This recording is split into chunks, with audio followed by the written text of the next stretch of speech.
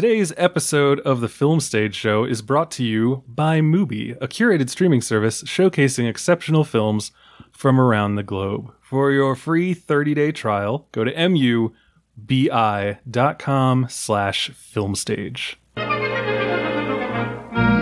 I won't grow up. I won't grow up. I don't want to go to school. I don't want to go to school. Just to learn to be a parrot. Just to learn to be. Welcome back, ladies and gentlemen, to a brand new episode of the Film Stage Show, the movie review podcast for thefilmstage.com. As always, I'm your host, Brian J. Rowan. With me today, we have Robin Barr. Hello. I'm doing my best Thomason McKenzie. I was about to say, who is apparently representing the Lollipop Guild. We also have Bill Graham. Oompa, loompa, oompa-dee-doo. Okay, I don't know what's happening. We've got... just invoking Like the Lollipop metaphors. Guild has now brought in the Oompa Loompas.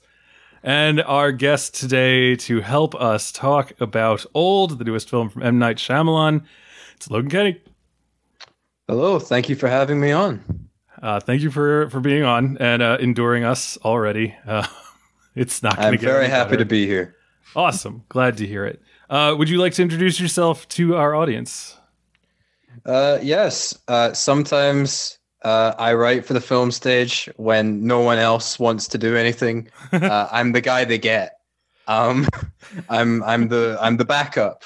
You're the utility player. I will review anything that someone sends me a screener for because I'm just happy to be here. That's a very good not personality. What's the attitude to have? That's a great attitude. Yeah, I have not earned my way to be here. I have not earned my way to do anything in this industry, but I'm here anyway, and I'm going to make the most of it. So like with my job at the actual film stage, I have coasted my way into guesting onto this show. Sometimes I write longer form stuff on my own Substack and for places such as Cinematary and Little White Lies, but mostly I just kind of lie around and do things that people tell me to do for money. So I'm excited to be here for free where I'm not getting paid.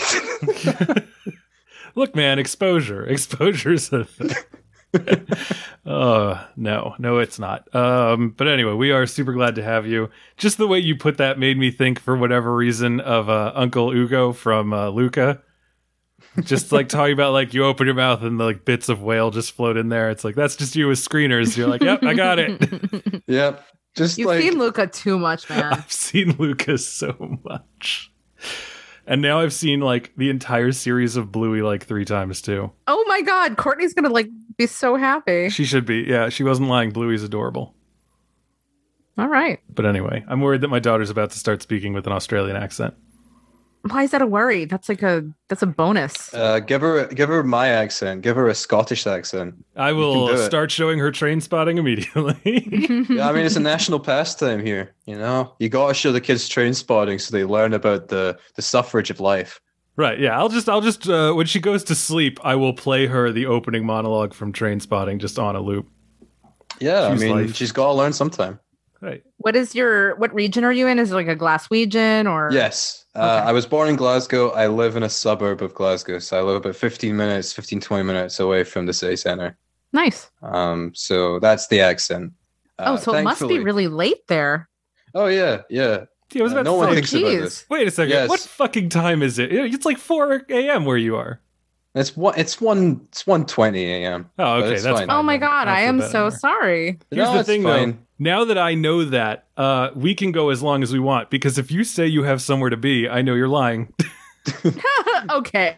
I look. He wants to go to sleep at some point. No, I don't. No, I don't. It's fine. I'm here for the long haul. However long you need me, I'm here. And then I will probably go to bed like 3 hours afterwards because I have a broken sleep schedule. Yeah.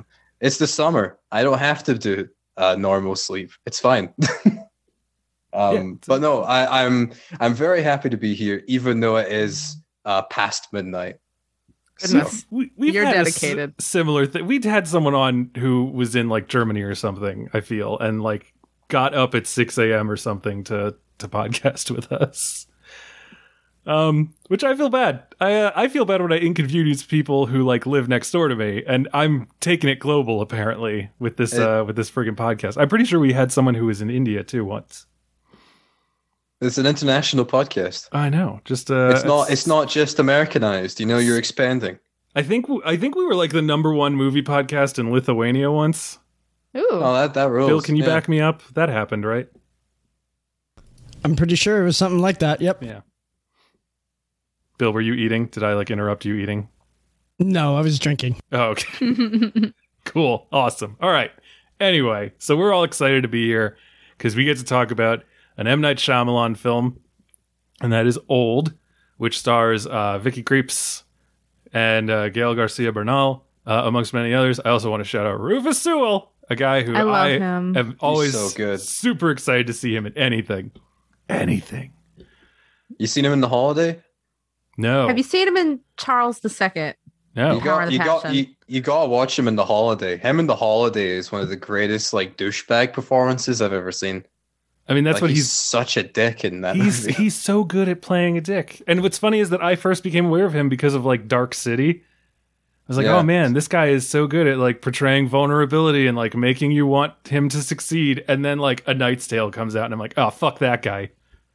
Yeah, he's not like a dick in The Father, but you just feel like if there was more focus on him, you could just tell he was going to be an asshole.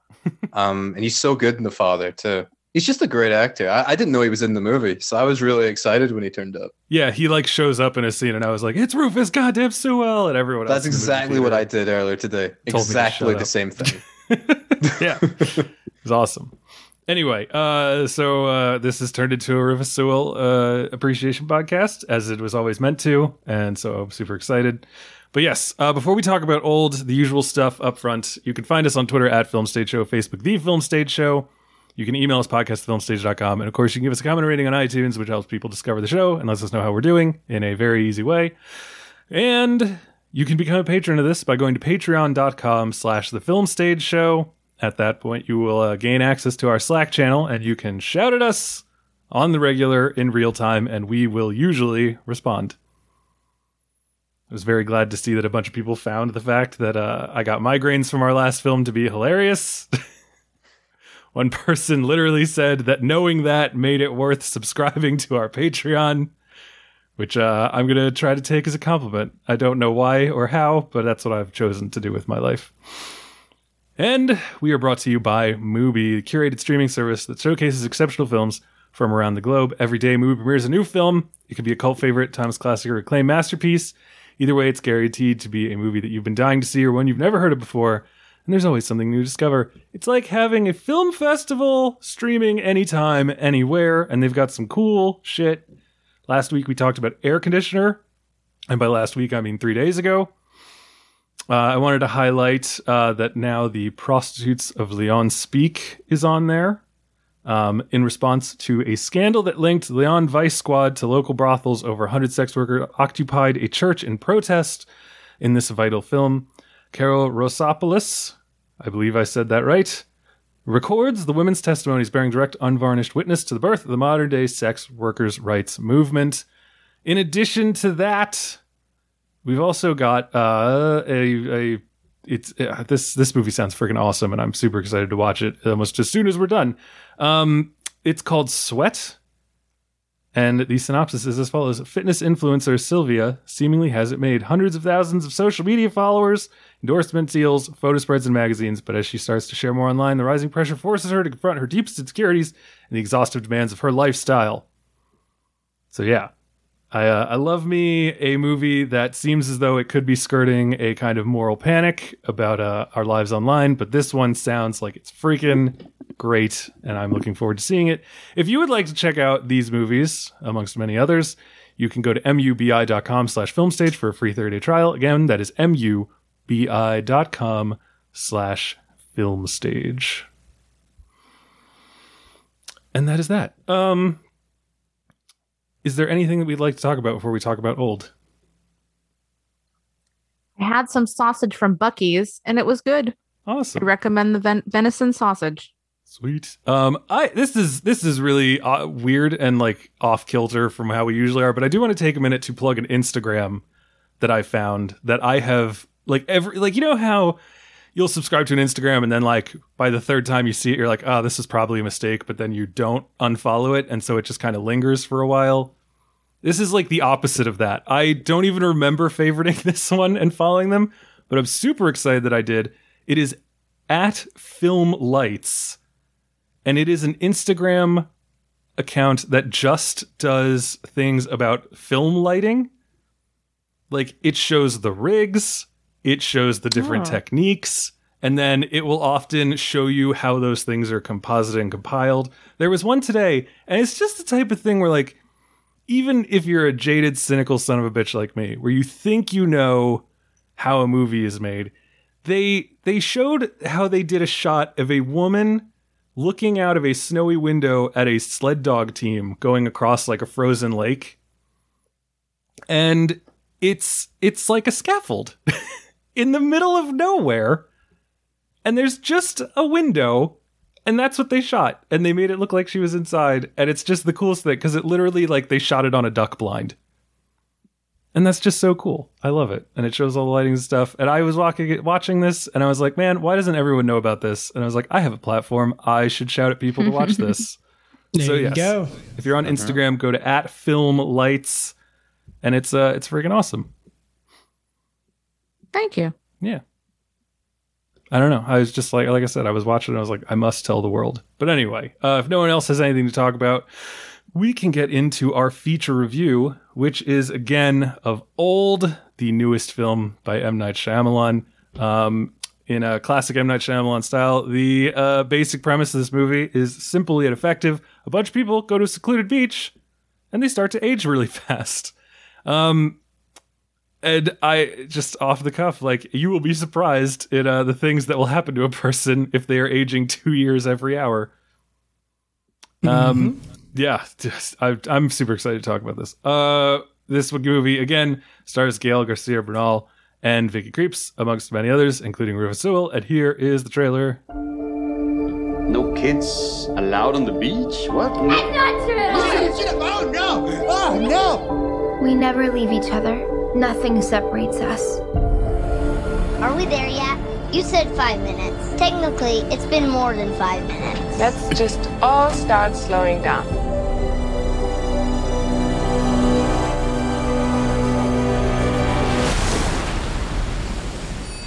Wow. Do you believe I found this online? I guess it's not that secret a beach.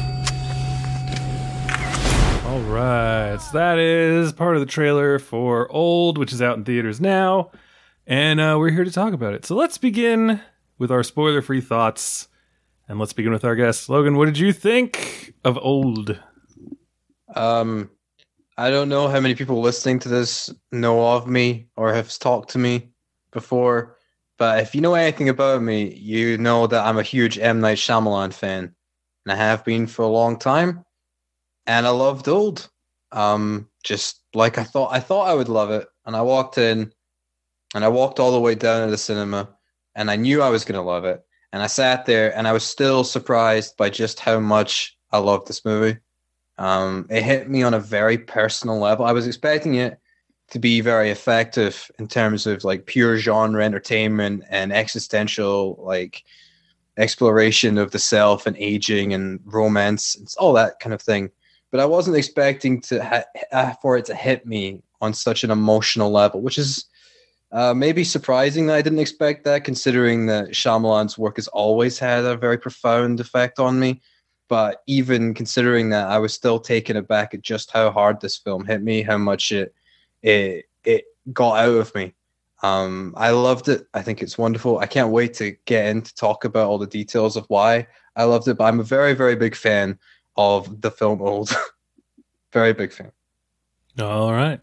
Bill Graham. So I really enjoyed this.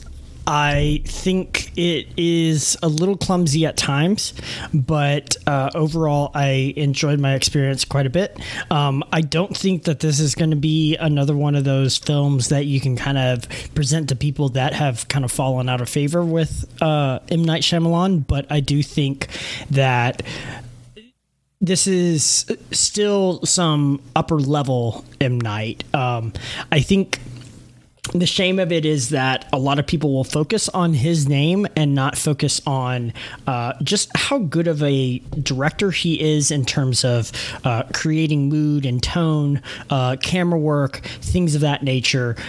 This one definitely reminds me and gives me a lot of, or gave a run for its money in terms of, the focus in the frame of something like Paranormal Activity, the first one.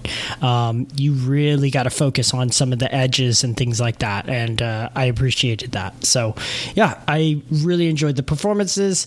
I thought certain parts were clumsy, and I'm sure we'll be able to get into that, but overall, I enjoyed my experience quite a bit. I also got to yell at my first patron to turn off their phone in a year and a half. The movies are back, baby. Yeah, fun stuff. I got to, it's weird. Like, movies have been doing, even before the pandemic, the reserved seating thing. Mm-hmm. And I went to a movie with, like, I don't know, maybe 10 to 15 people in it in a much larger theater. And I walk in, and somehow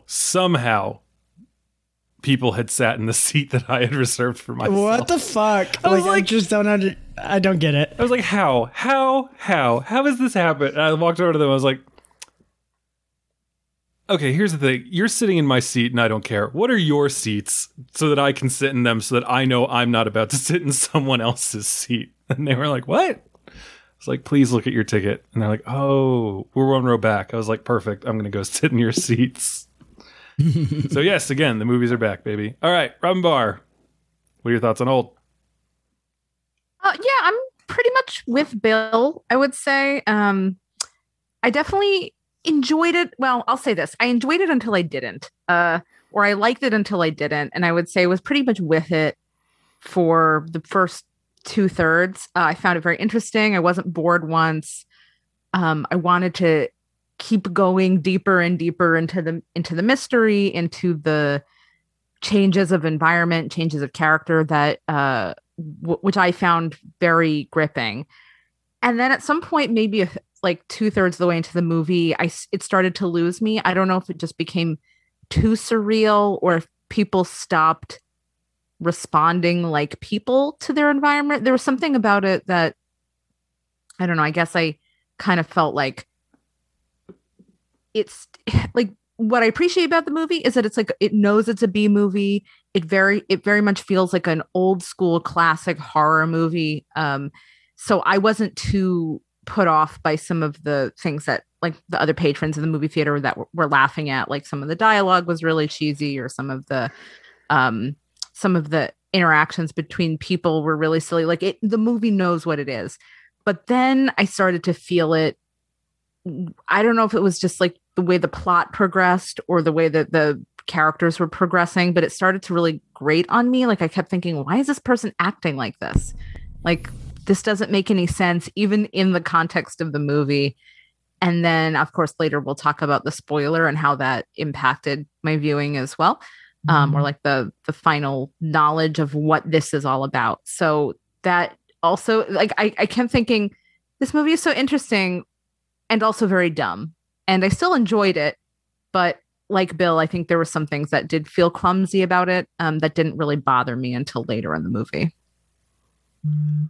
And as for me, I've always been a fan of M. Night Shyamalan. I feel like even the movies of his that I haven't loved, I've still found things in them to appreciate. And I really quite enjoyed Old. I don't know that I liked it as much as Split or Glass.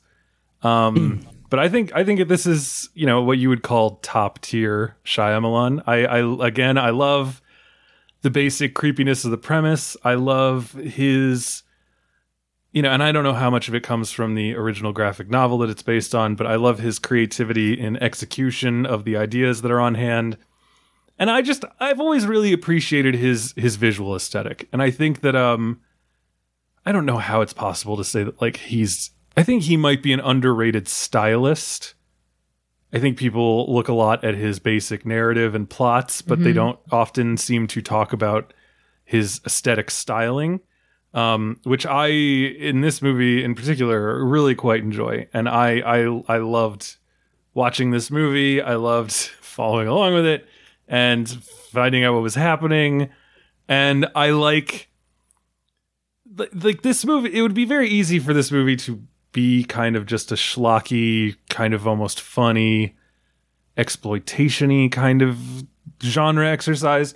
I think that it's his aesthetic choices, and direction, honestly, just like as stupid as that sounds, that keeps it from dipping into that. I mean, in spoilers, we could talk about it, but there's things that happen that are ridiculous, but I could not laugh at because the way that he stages and builds up to these things is dread-inducing and horrifying.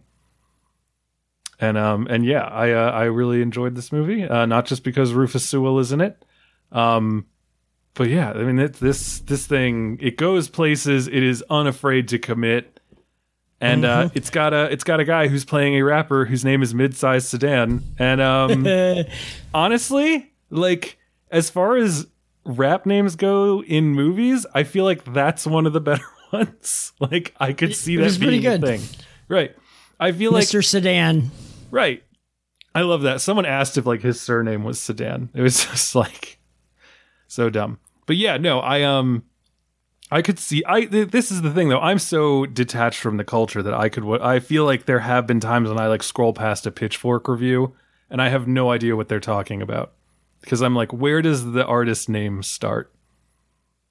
So yeah. But anyway, yeah. So yeah, really good movie. B+, A-. I don't know.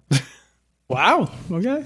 I just like, I sat in the theater and I didn't want to look at my watch once. It was a good creepy old time, and I appreciated what it was doing. And I think that the ending maybe like plays out the line a little too much, but generally I had a lot of questions, and I kind of liked how it. And what's really interesting actually is that the stuff we find at the end only made me want to know more. Like, so that's, I think, a point in this movie's favor is that if in a movie like this, you run the risk of over-explaining, and I think that it's easy to believe that the movie has done that, which we'll get into, obviously. But I find myself, even as I was approaching the computer to do this, like, just, I really want to learn more about this world and the stuff in it. I don't want to say anymore. I don't want to spoil anything. Should we jump into spoilers? Because I feel like it's really hard to talk about this movie without... I mean, legitimately, yes. I feel like, is there anything that is outside of the spectrum of spoilers that we would specifically like to talk about? Like, is there a performance that we thought really stuck out? But even then, you gotta... It's really hard. Yeah. The music... let's just get in spoilers. I can't think of anything. I was even just we're in spoilers now. I'm just gonna say it. So if you don't want to be spoiled, don't listen. I was even gonna say I really loved as a distillery owner. I loved the cocktails that were on display, and then I realized that even discussing them could possibly lead to the spoiler that they are laced with pharmaceuticals that are being tested on people at this resort. Yeah. I think I was really with the movie. Even before we got to the spoiler, or not the spoiler, but the twist or whatever, like you got a lot of hints what the twist was, because I don't think it's a twist. I think it's a reveal. Yeah, I don't think it's a twist either. It doesn't recontextualize. It's a reveal, if anything. Yeah.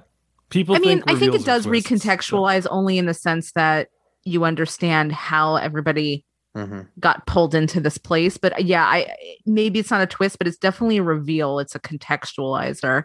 And I feel like they did do a lot of hinting with that, but it just comes together in such a sloppy way that I'm not saying it ruins the movie for me, but I just kind of wish that hadn't been the actual choice that they went with, because nothing about it made any sense. Like, maybe from a schlock point of view, yeah, like that's interesting, but it absolutely makes no sense to do trials, like pharmaceutical trials, in this way. Like from a research standpoint, it made. Well, I mean, yeah, you know, if I don't even know how to respond to what you just said. I know, and like the concept yes, of I get it, but like it's kind of hard. The thing about Shyamalan and the thing that works about his movies to me is that he doesn't care about logic at all.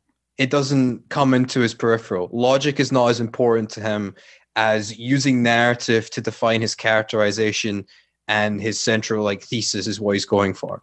It doesn't really matter if it makes any sense to me because it's clearly not what he's interested in. He's never been interested in making things perfectly logical and that you can follow along everything with clear clarity and insight into how these like villainous people are acting. I feel like in Glass, which I think is his best film, within Sarah Paulson's character, you could also say that it kind of stretches like the logic of the world, that you can't really understand the perspective of her character or why these things are happening. It's a device to be used to further expand on the emotional catharsis and anguish of the film, which is why it doesn't bother me at all that his movies tend to just be like, well, you know, they can get a little clunky at times because it's going towards something greater.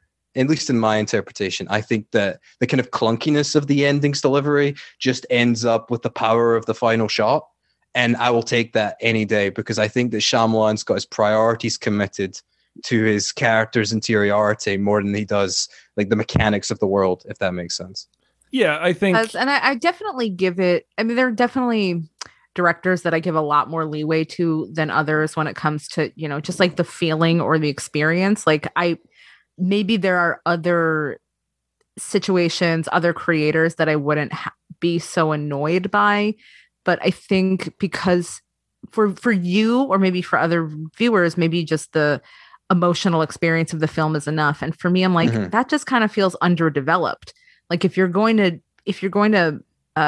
go out of your way to twist the narrative in such a fashion, then not thinking it through just kind of dulls the experience for me. And that's purely from like a like forget the fact that they're villains. Maybe in their, you know, whatever. I don't even think of them as villains per se. They're just, you know, big pharma. It just that like science doesn't you've never work that seen way. The Constant Gardener? No, but I'm saying like but it's like goes beyond villainry because you could make a lot of arguments about moral relativism, but it's like that's not even the point. The point is just like it's science that doesn't make any sense, and that's what annoys me about it. It just you wouldn't have trials that run that way. There's a better way to execute this, and I don't know what it is. Well, the thing here's the question though. If there is, I feel like, and again, I am not a scientist, but I mean, it made sense to me. It's like if you have a place that it's not replicable in any way. Well, that's you know, this isn't like the FDA trial, but they were able to say like, okay, you know, don't make me defend these people who are sending people to die. It just makes no sense because why would you bring their kids? I mean, why would you put them under duress? Like they clearly are trying to fix that, right? Like that was one of the guys' like suggestions. Oh my god, the movie that was the best part of the whole movie is when this guy's like, "Hey, so like, look, I'm on board with the fact that we're sending people to die, but I do think we need to separate the mental health from the physical health people." He's like, I have told you 1,000 times, Gregory, you write up a memo, you send it up the ladder, and we let corporate decide. Yeah, bureaucracy jokes. I get it. Yeah, I fucking love that. That's awesome. What do you mean, yeah, bureaucracy jokes? I get it. Like, we're like, it was such an obvious punchline. I don't agree. I was not expecting that to happen. It's also addressing what you are talking about. Like here's a guy that's actually like thinking things through and saying, yes, these aren't necessarily repeatable, right? If we have these things, but also I don't think they're worried about repeatable. I think what they're worried about is testing it out quickly and efficiently, and you can do that in a day here. And yes, but what you can't do is figure out what it's going to be like in the real world if you're putting them under such an intense stress.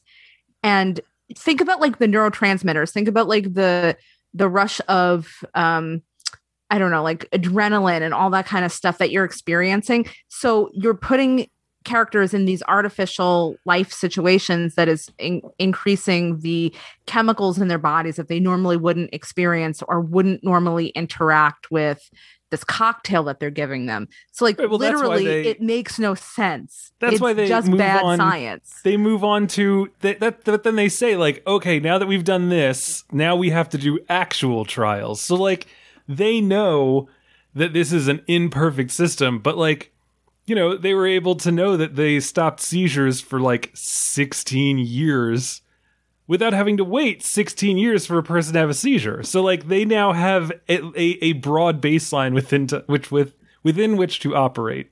I mean, so like, what's the point of bringing the children? Is it just laziness? I think it is. I think it might just be... The thing is, if you've got like a bunch of people that fit your definitions, how many like single people in their people in their 50s with like, for example, like mental health issues, or like within Rufus Sewell, who can afford to go to a resort, how many of them don't have families? Right. I think like that how many of them would damage. go to like how many like people like, for example, how many like women in their 40s who work as like who have like epilepsy are going to go on a solo adventure around the world spontaneously? Usually, I think there's a lot of cases with this, they've got their families and they view their families as collateral damage, because like if you're going to test it out, you can't force them to do it. You can't just force them to like go to this beach like under duress. They manipulate them to go, and they know that the only way they'll get them to go is with their kids sometimes, and they clearly don't care about that as long as it helps other people. They view them as collateral damage. 100%. But like I just like I could understand if that like is a problem. I just like it's clear that the movie has more important things on its mind than the science behind it. So I never even consider it. The thing is, I think I can understand people not liking the way it's approached because it is a little clunky. And I love M. Night, and that is like, he has got some clunky elements of his writing in terms of like connecting the tissue. It's clear that he wants the ending to be a certain way. And I think that the actual final scene is so effective, and it wouldn't be as effective without the contextualization, because you do need to contextualize it if you're going to get the ending on the helicopter. And the way he contextualized it isn't perfect, but it was interesting enough because I'd been so immersed in the film that it was interesting to find out more of it. And it does pay off in an emotionally concrete way that like keeps its characters in the peripheral. Like if it had just been like clunkiness for the sake of it, and it had no like emotional payoff, and they did drown at the end, and it's just like these scientists like kind of rubbing it in our face, I think that may have been more of a problem. But it's clearly just a means to an end, so that the emotion of the two kids getting to end it, to get to go home, right? But are still like embedded with the trauma of they've lost half their lives to this fucking beach. It is 100% that it is sort of smartly looking at this situation and being like, okay, this is a movie that wants to appeal to a wide audience. It's not just gonna like, you know, go into 3 landmark cinemas and then become a Blu-ray that people will show off. Like, we can't have these people go to a beach that captures them for no reason and happens for no reason, and then they just get old and die. Like, we need to have a way for them to win, and they can't beat aging, but they can undo like this sinister cabal of people. And like, so yeah, like it almost doesn't have to make sense. It just has to be like evil enough and banal enough that these two can come in and break it up and destroy it, and then be like, all right, well, we did it. Like, that's the best we can hope for. And I also think it works. Oh, sorry. Well, I was also going to say, like, you know, I think that in truth, the real victory in this movie is them getting to see their parents come back together, because like they begin the movie huddled together in bed in paradise, like scared and not certain of what to do because they can hear their parents fighting. And then they get to end the movie watching their parents, you know, huddled together, clearly once again in love, you know, and the father passes, and then the mother, you know, only a few scant minutes later also passes. And then what happens is the kids, build excuse a me, fucking sir. sandcastle. Well, at that point, Excuse they're 50. me, sir. Yes, I'm sorry, Bill. No. That woman does not pass away a few scant minutes later. She passes away, what? Like maybe a year later? Months. Maybe, yeah. So, you know what I mean, though. But anyway, I also the got kids you. are now 50. But they find a moment of happiness because suddenly their parents whom they love were together again, so they get that. And then they decide to build a sandcastle. It's kind of beautiful. Yeah, I think the thing is, I think it works a lot in comparison with Glass, which I briefly mentioned.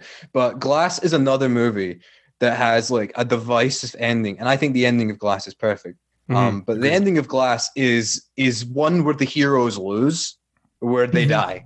They all die, all three of them. They die without getting the big showdown. They die like alone, scared, with the people that love them looking on helpless. They die painfully. And yet, at the end, there is still the destruction of the system that led to their deaths. And most importantly, the gesture of kindness, compassion, and love between the people that remember them and love them.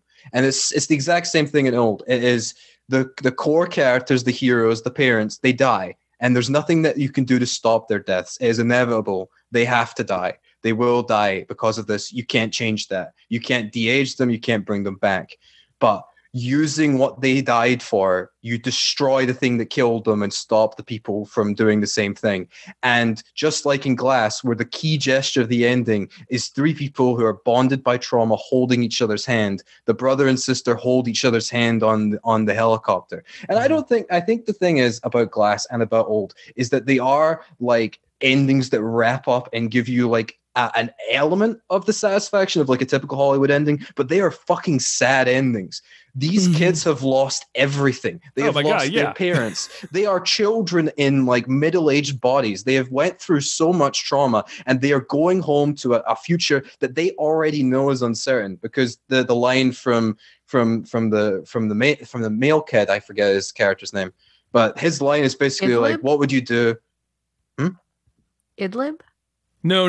The Trent, I think. Trent. And Oh, Trent's line where it's like, how would you react if like your 6-year-old like nephew is now like a 50-year-old body? Right, a 50-year-old man called you and claimed to be your 6-year-old nephew. Yeah, exactly. Yeah, it's ridiculous. Yeah, these people are chilling fucked. Yeah, like, and it's horrifying, and it does like undermine and destroy the system that led to it. But they are still traumatized. They're still suffering. And I think what M. Night Shyamalan's like best features in his work, and especially in recent years when he has approached and made movies directly about trauma without pretending to be about trauma, is that he shows that sometimes the most important thing you can do is just have someone there that knows what it's like and that will hold your hand. And you can look forward into a future, even if it's going to be painful to get there. And I think the thing about Shyamalan's work is that he is so 100% sincere. There is never a moment in his career, never an emotional moment where you think he's bullshitting you. You know he believes it. And whether or not that works for you is completely subjective. But he is so sincere with what he's going for in Old. That's like so sincere. And that's why it works so well for me. Well, that's one of his biggest flaws, honestly, is his inability to not be incredibly sincere. And I don't know if even flaw is the right word, but like that is the thing that trips him up with a lot of people and can get him in trouble because that's why I love him and why I love his work. I mean, I had the same kind of reaction to Darren Aronofsky. Like there's just like a purity of purpose and with intent. like Mother. Yeah. And even Noah. I mean, think about Noah. Like that's the most straight-faced, irony-free thing that you could possibly make out of Noah's Ark. It's crazy. I think the distinction between the two of them is that Shyamalan is sincere with his love for people, and Aronofsky is sincere how nihilistic he can be. Yeah, he's a sincere nihilist. Yep. And I think that's why I love one and border on disliking the other, is because even at his most contrived, Shyamalan is making movies because he believes in the power of storytelling. He believes in the power of communication. He believes in the power of people working together, whether it's like throughout his entire career, like in Unbreakable, the dynamic between Bruce Willis and Robin Wright is like absolutely devastating, heartbreaking. Right. The or true Tony Collette and his catharsis- son in The Sixth Sense. The true catharsis in both of those movies is the repaired relationship that comes about from understanding and embracing what has happened to you. Yes. Yeah. That is the most that's the theme that defines his career for sure. And that's why I think that especially in like a current climate where like I think that so much of like the structure of like emotions in big budget Hollywood movies is so nakedly false and constructed. You look, and not to make this a big rant, but like you look at like Avengers Endgame or something like that, and you can see every emotional beat coming from a mile away, and you don't believe they believe it. And yeah, it might work for some people. I can get why. But I think that even if you don't feel that emotion towards Shyamalan, you can't deny that he does actually care. And I think that we need filmmakers that care and they try big things because they're invested. Whether or not you like him is obviously up to you. But I love the fact that a filmmaker can look at this concept and think, how can I make people feel so much emotions towards this? We can disturb them, yes, but I think the core of Old is how much it wants you to get invested in these human struggles, these characters that are going through so much. And to that end, I think that, you know, it comes down to like storytelling. Like, you know, Shyamalan, I think one of the reasons that people get on him for his twists being weak, if you want to call them twists or whatever, is because he's spent a lot more time trying to come up with what the emotional arcs are.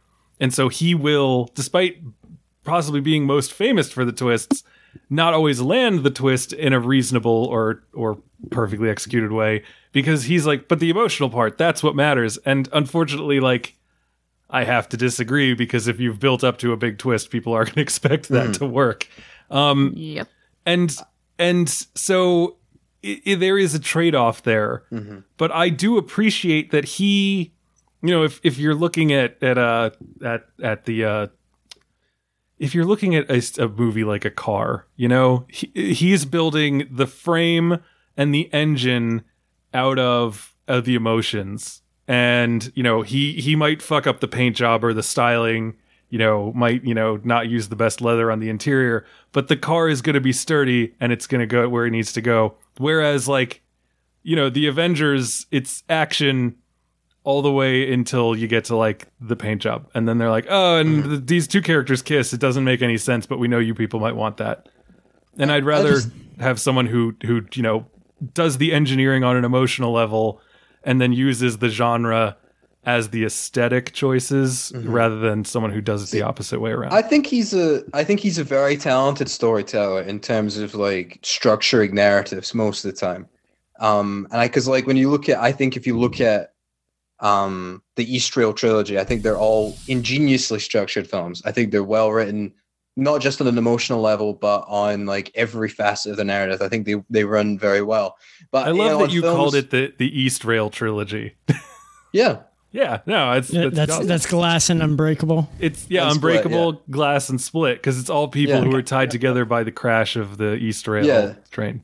And I love those movies, and I think they are very well. And I think Shyamalan is, yes, he uses emotions as the prism to where he begins his narratives. But when you look at something like The Village, I think The Village is like an ingeniously crafted movie. And I love that movie. And I think I know people. That's hate the it. one. The Village that is the breaking point. That is the for a lot of people. That is the split, and I didn't do that, but then I decided to lean into it because, like, that's when people were like, "Oh, this is genius. Oh, this is bullshit," and then everyone kind of turns on Lady in the Water. But I love Lady in the Water. All right. I have been on your side for a lot of this podcast in ways that might surprise people, but I will not follow you there. Look. The thing is that I think when we talk about like twists, I think Shyamalan got defined by the twist because of the Sixth 100%. Sense. The Sixth Sense defined it. But when you watch The Sixth Sense, it's not about the reveal at all. That is not a movie about the shock and horror of like Bruce Willis not being alive. It is about how he can affect the relationship between himself and Haley Joel Osment. And it's about how he relates to himself and his place in the universe. Like the twist is like shocking, but it furthers the existential themes already present in the movie. And Unbreakable is very similar, where it is a twist technically, but it's only there to further the emotional sturdiness of the narrative and continue on the themes of characterization. The Signs does not have a twist. It is blatantly obvious throughout the movie, and I feel Old is the same way. These are like reveals, but they are clear, like thematically linked. They're always present in the movie. It is not subtle to anyone who's paying attention that Old is like it's a manipulated circumstance. And I appreciate they walks up to the table and says, "I only do this for specific people that I have hand selected." It's so this clearly isn't a mistake. And Shyamalan's character, who he plays in the movie, basically extremely says, "I am not going down to that beach. You're just gonna have to go yourself." He's like, "No, you're good." Also, you all made sure to leave your passports in your room, right? All right, cool. Yeah, it's like that's the thing about Shyamalan is that like he's not a subtle filmmaker, and I don't think he needs to be. He's very straightforward, he's very emotional, and he's very blunt. He shows what he's interested in. He shows what he wants the audience to pick up on. And I think that his idea of being so straightforward means that sometimes his dialogue can come off as clunky. But like he is so good at creating atmospheres that I never viewed as a problem. And I think every performance in the movie is really great.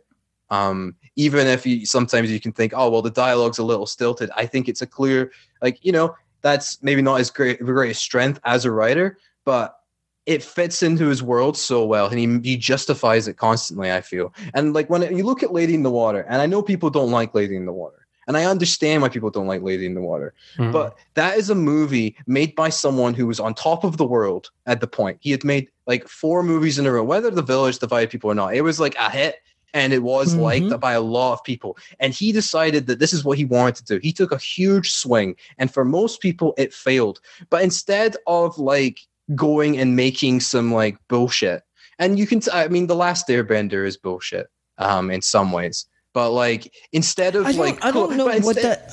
I don't know what that is, though. I don't know if that is a corporate job or if that's just some underlying passion that he had. Yeah, he made it for his kids. Yeah. And so and that's the thing. But it's like the thing about Shyamalan is he took this huge swing with Lady in the Water. And for some people it works, and for some people it doesn't. Most people it doesn't. But I will defend it because the way that I look at movies is that I do not care about the I like mechanics when it's like really well structured. Like I really like the latest Soderbergh film because it was so well structured and so well plotted, and I enjoyed that on that kind of machination level. But when I look at a movie, when I go for a movie, I want to feel something. I want to feel overwhelmed by it. I don't mind movies with flaws narratively or logically as long as they get to the core of like the human experience or the human condition. That's what I look for. That's what I love. And M. Night Shyamalan is the same way. He uses these movies as a way to speak to people, or at least to speak to a part of himself. And instead of like closing up as soon as like Lady in the Water happened and like making something just really hollow with nothing in it, he went and made The Happening, which is this weird ass fucking dark comedy that everyone hated.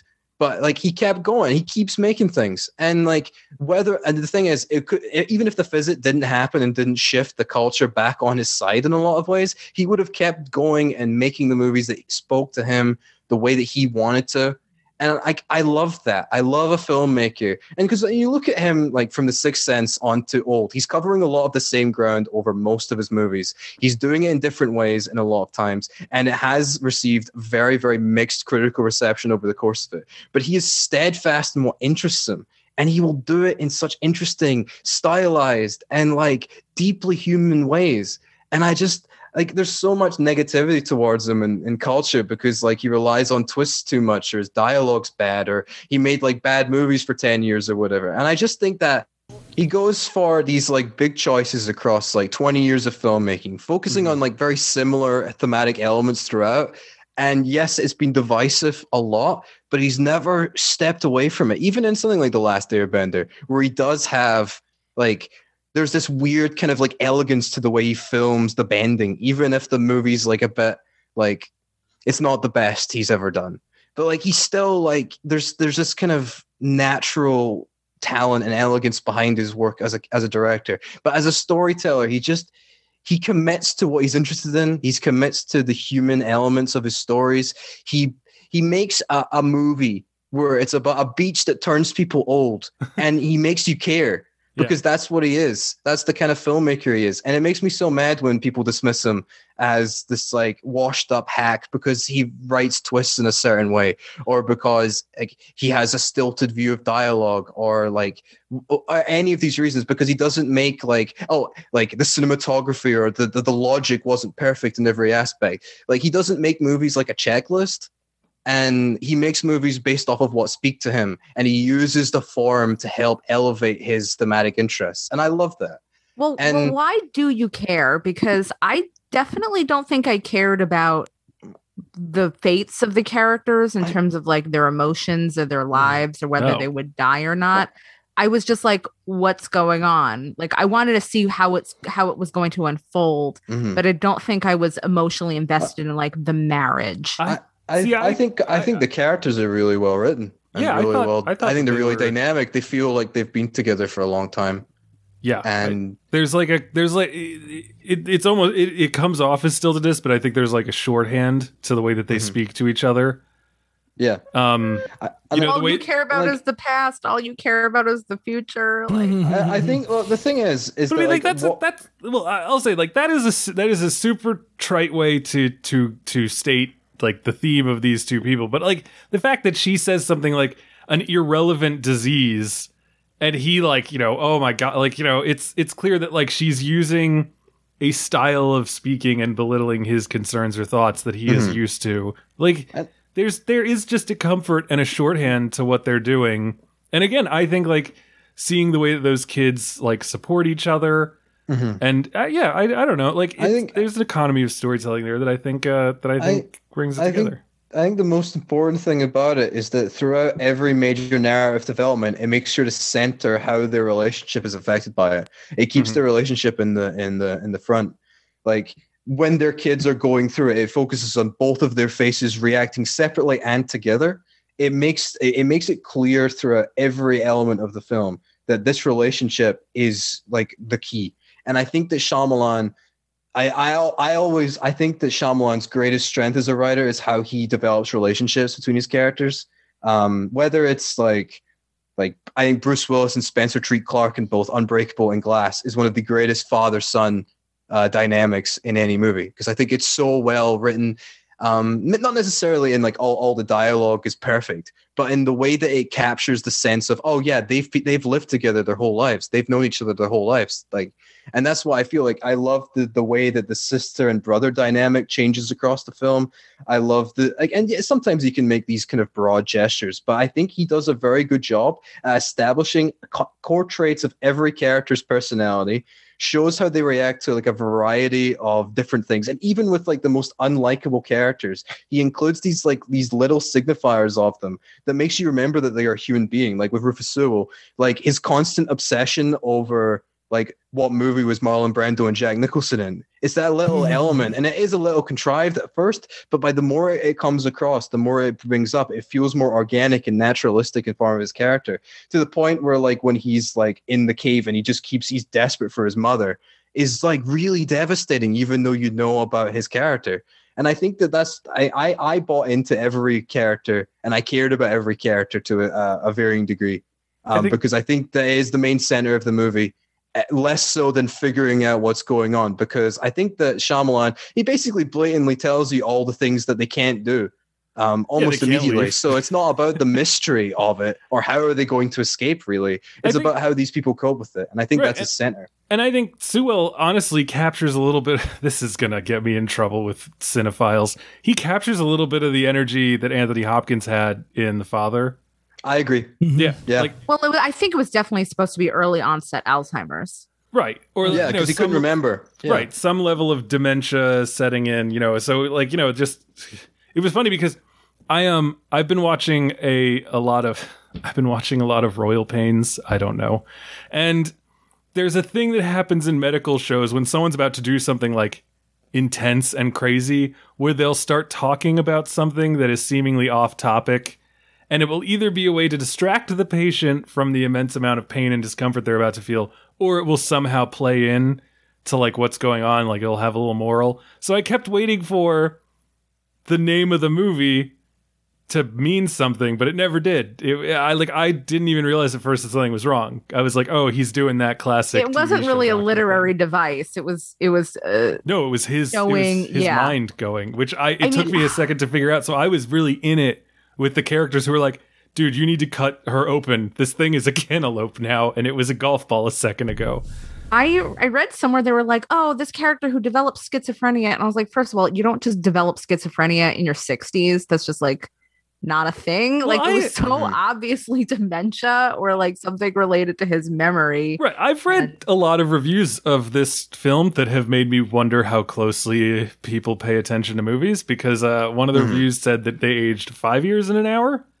No. And I'm like, no, they say like a couple times it's 2 years. Like, what the fuck? So I do wonder about that. But yeah, and also I think the kids lend a lot in terms of like the emotional core of the movie. And what's interesting is, you know, this is it's not, you can barely even call it a metaphor because it's just the actual text of the movie. But you get to see these people grow up into their new roles, and you are externalizing and literalizing a feeling that you have. Like I was talking to my babysitter today, right? I come home from working at the distillery, and she's been with my daughter for like 5 hours, and she and I step onto my front porch to talk, and she is 21 years old, and I am 34, and my daughter's 5, and I was just like, there are times when I still think of myself as like an idiot college student. And this person is looking at me as like, oh, this is the father of the 5-year-old I just watched. This is the full-grown human adult who owns a house and has a job. And like, I just can't get over that because like, I don't think that I have trouble like dealing with my, not mortality, but my age just in general. You know, I coach CrossFit, and I have, you know, 20-year-olds come in there all the time, and I'm nearly 35 now, and I look at them, and sometimes I'm doing workouts next to them, and I'm just like, why the fuck do they have so much more energy than I do? And then I realize I'm not 20 years old anymore, and I'm like, what the fuck is going on? And it was really interesting because like I love college football, and it was a real eye-opener when I started calling them kids, and I realized that I was calling, like, I was just there. I just graduated in 2009, and it's like, but these are fucking children that I'm looking at play, football. I mean, I'm just like, I went to a DC United game like many years ago. Like I must have been 25 or something. And it was the first time that I became aware of the fact that all of those players were younger than me at like a professional soccer game. I was like, oh my God, the oldest player on this team is 24. I'm still older than, like, I nearly had a panic attack. I also almost had a panic attack today in church, which was fun. The thing for me, it's different because I'm young. So I am a college student. Okay, there you go. So like, how old are you? I'm 19. I turned 20 in a few weeks. Oh, you're in university? Yes, I'm in university. Are you getting an O level? No, that's England. I have no idea. Don't. It's Scotland's a different country. But the thing about wait a second. So what do you have? Well, here's the thing. Okay, wait, because America has like degrees, and then London has, or England has whatever it's got. So wait, what do you have in Scotland? Why isn't everyone just operating on the same level? No, okay. So in high school, it's like GCSEs, which is like A levels, O levels, stuff like that. That's insane. For England, and for Scotland, high school is based off of national 4s, national 5s, and higher. And in university, you get like a variety of degrees. But what I'm currently doing is an HND program, which will get me into a higher university for media. It's very boring. I am both sad, but also super happy that I asked, because I'm over here, and I feel like this is another thing. Like in school, we used to like make fun of America because it'd be like, in the rest of the world, it's autumn. You know, because it's like, you know, it's like to the Latin. Autumn. And then in America, it's fall because leaves fall down. That's no, because America still does that. Like you called it soccer, and every other country is football. I am aware that it's because football. You kick it with your feet. Yeah, exactly. But like the thing is, so what old got for me is that like I am young, but because of the experiences I've had in my life, I feel so tired all the time because I have been through a lot. And and it's also 1 a.m. Yeah, but it's 2 a.m. like, now. I watched the movie at like 7 p.m. I wasn't tired at 7 p.m. But like that's the thing is like I guess that kind of like I related to the kids because it's not because like time is like slipping away from it, but also it's like I relate to the kids because like they are going through so much at such a young age, and they are like still spiritually young, but they are fucked up and they have to deal with this forever. And that element I really connect to is like it, because like being young like does feel like, and you might disagree, but because from the difference of perspective of my current frame of being young is just I am tired and I'm exhausted and I have been beaten down by the world, even though I am young, even though I have all these things. And in old, it kind of captures the fact that whether you're middle-aged or you're like a teenager or an adolescent, life is fucking hard. And the existential turmoils that affect like people in their 40s or their 50s are similar to the ones that affect these kids who are suddenly growing up and dealing with their bodies and realizing that everything is hard. And I think that Shyamalan's Old kind of gets on that kind of almost a universal level, whereas if you're suffering, like I'm suffering from grief and trauma, you can get so much out of that. Or you can just be dealing with existential angst from aging, and you get that from it. And I think that's what's so interesting about Old, is that it's like, the thing about Shyamalan's work is that you have to give some of yourself to get a lot out of it. You have to offer your emotions in. You have to accept that you have to bring a part of yourself to the table, because you're not going to get as much out of it if you just view it through a purely objective lens, I feel. And I think that's a big problem with the criticism around it. But I don't see how we got any of that existentialism from the kids. I mean, maybe. Oh my God, are you? Oh, wait, no. Let's let Robin talk. I want to hear her before from Alex Wolff. Like I see that in his performance slightly, but why did we get that from him, but not Eliza Scanlon, who is almost non-existent in this movie? And her character was the most interesting to me because. I mean, spoiler, she gets pregnant. We are 100% in spoilers.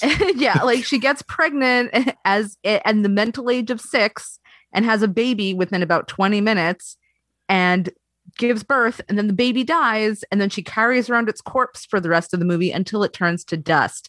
And yet there's no character there. There's nothing. And she climbs up a mountain and falls and dies. And there is so much that could have been done with that character, especially if you want to have a comment on, say, like precocious puberty or giving birth at a very young age, which is a thing that does happen across the world, is children having children. And it's like a blip in the movie. It's like, oh, here's some body horror, and then we do nothing to explore it. So well, I don't know that the movie is looking to make a statement on. Well, it's interesting because, but it is because that's the whole point of the movie, isn't it? No, well, man, we're going to be here for like 4 hours. So the movie makes the point of having the kids talking about how they can feel their mental space changing. Mm-hmm. They talk about like how they're Thomas and Minch's colors. Yeah, like there's more colors, but they're dimmer. She used to only be able to have one thought, but now she's got a lot of thoughts all at once. Like it. Honestly, as I was watching the movie and she was saying that, I was thinking of like me, like during the course of any given time, I have like 17 different trains of thought heading off in different directions and sometimes colliding and killing all the passengers on board. And my daughter, meanwhile, has like one track mind. It's there's an immediacy to what she needs. But she's very hyper sensitive and attuned to everything that's going on, and seems to feel things a lot harder, but can only feel one thing at a time. And so to hear that externalized, I found to be incredibly interesting. And then, you got Trent and Cassie, right? Her name was Cassie? I think so, yeah. That's Eliza Scanlon's character. Yes. No, I'm sorry. Her name is, according to IMDb, Kara. She was I thought she was Cassie, too.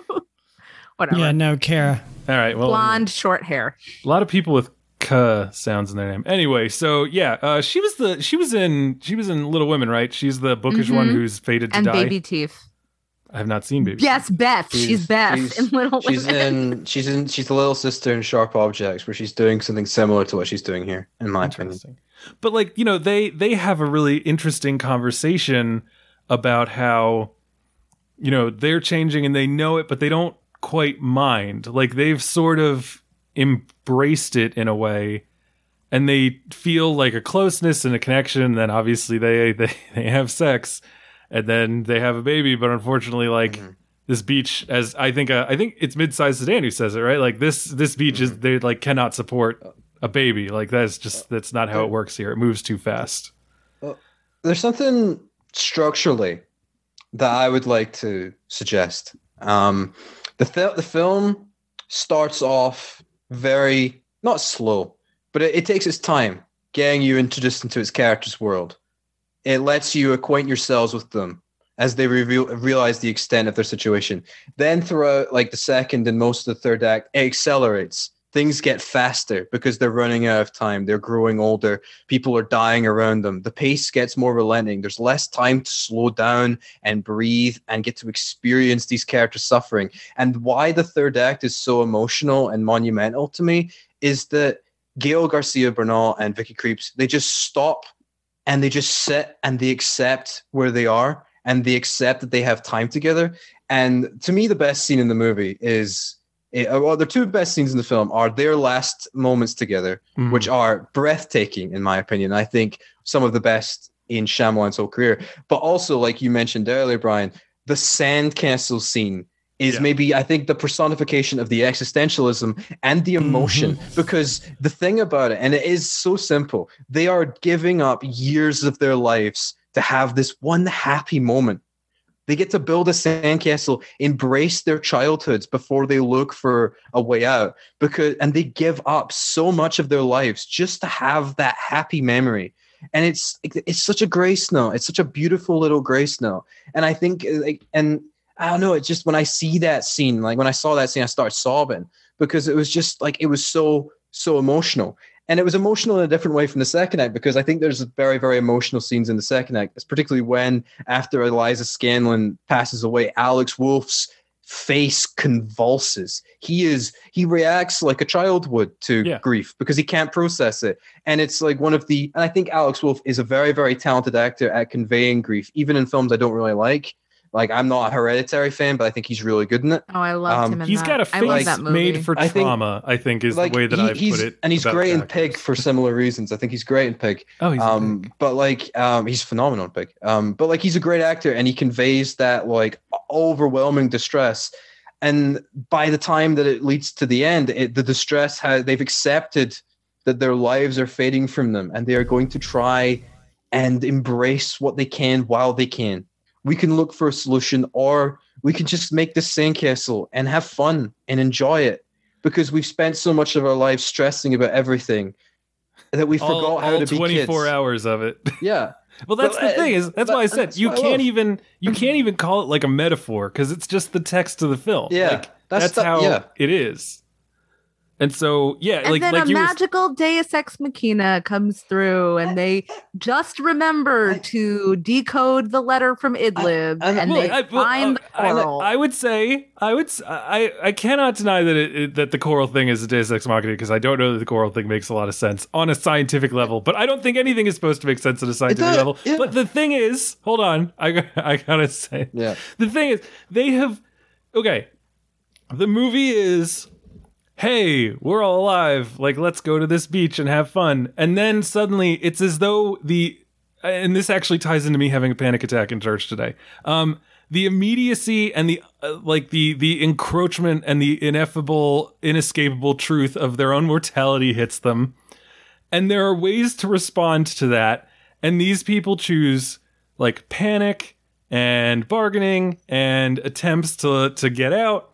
And it's not until the old generation is completely gone and the new generation is alone with their thoughts and has decided to embrace a level of childlike calm and joy that they even remember that they have that code and the desire to have a moment. And she's like, you should do it. You know, who gives it? Like, we're probably not going to ever get out of here. You got a thing from a friend.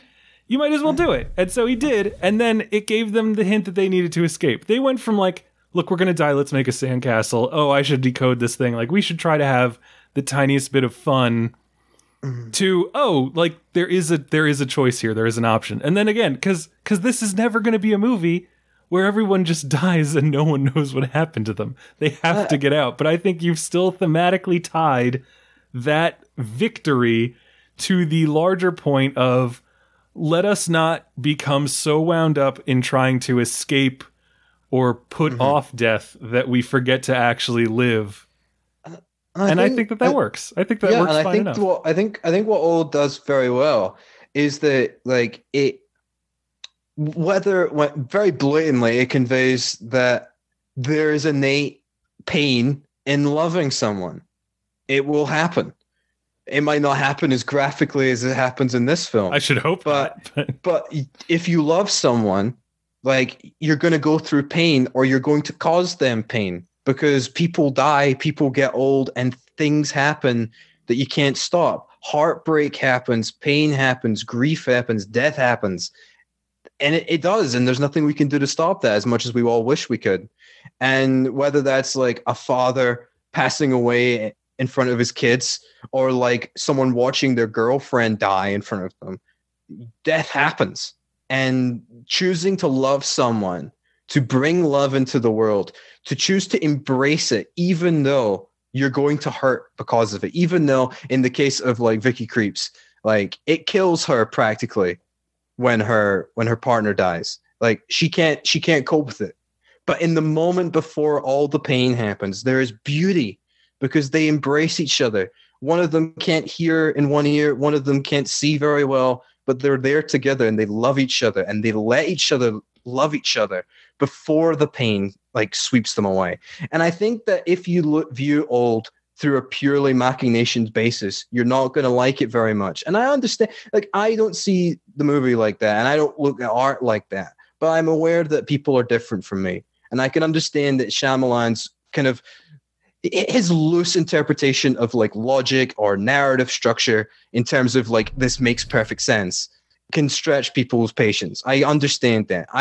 But to me, I would much rather have that than and have a movie that like cares about its characters and wants to explore these ideas through a genre concept without just coming across as just hollow exploitation.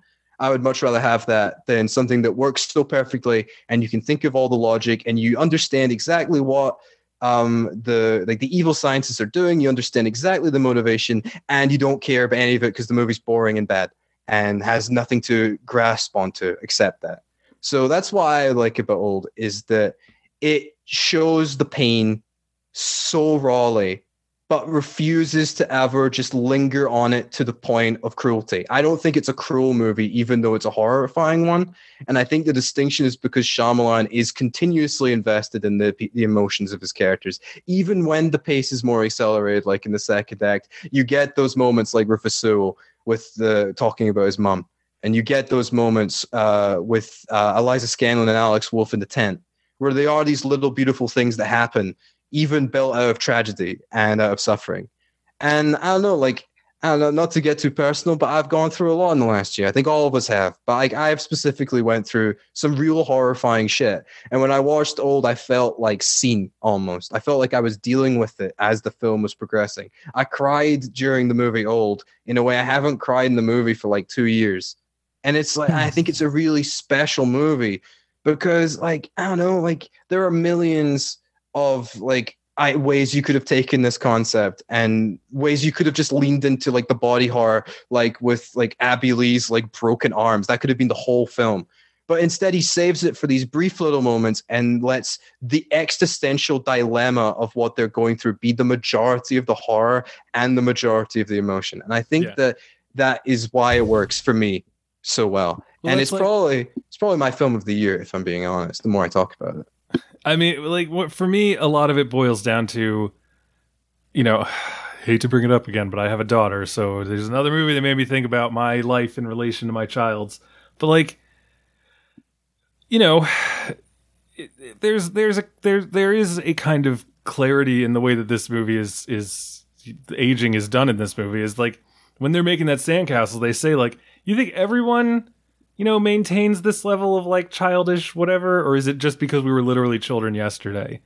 But like, you know, I like today in talking to the babysitter, or when I went to go get pizza with my daughter at Blaze Pizza, and I was looking at the kids who are obviously college age working behind there, and I'm like, yeah, there is an aspect of my personality that is still wrapped up in the same like petty complaints and like weird reptilian drives of them, because yesterday I was them. Not literally, metaphorically, but like I have been there, and so that's a part of my body that I can access. Like my daughter asked me to make a shark for her out of Model Magic, which is a kind of modeling clay.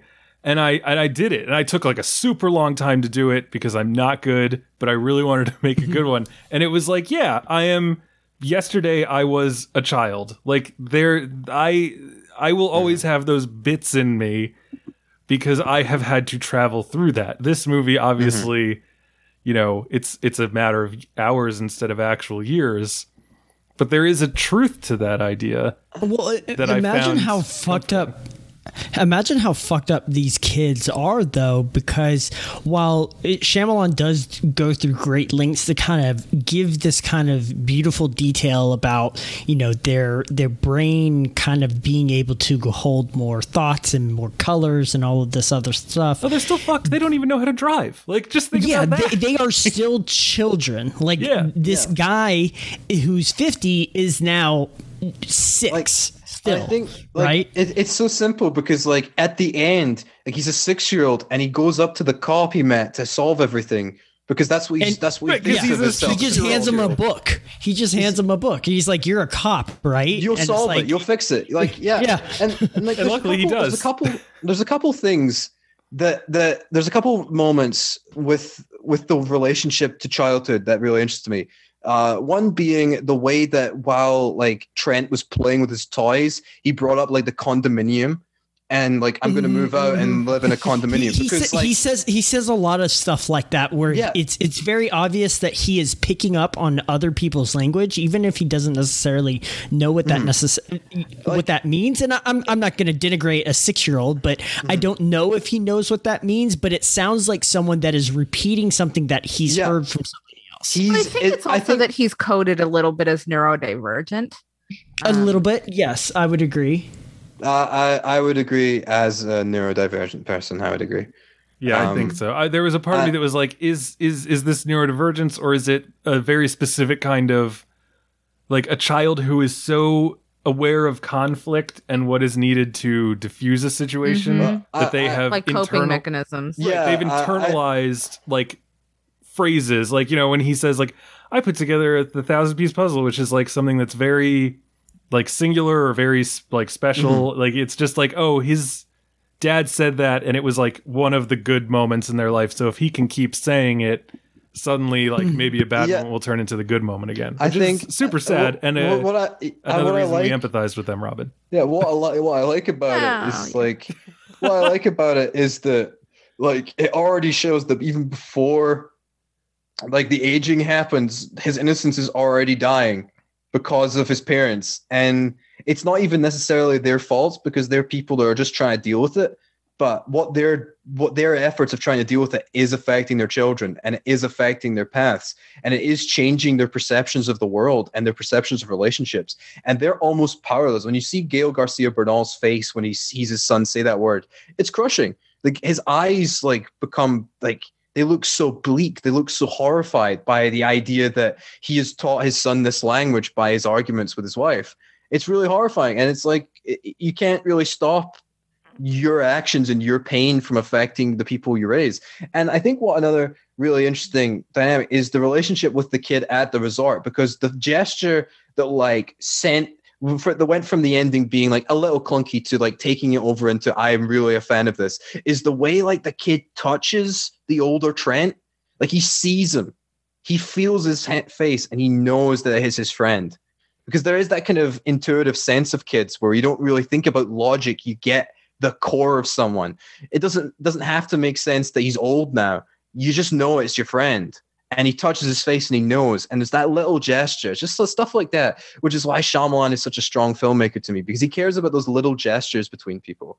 And I think Old is like a perfect spotlight of his particular strengths, because people may disagree with this. I think Shyamalan is one of the finest directors of actors in the world. Lord. Because no. I think because when you think I would like to Bruce Willis, his best performance to me is in Unbreakable. I think he's perfect in Unbreakable. Actor. Well, he is. I think he's a very good actor. And I think he's amazing in Unbreakable.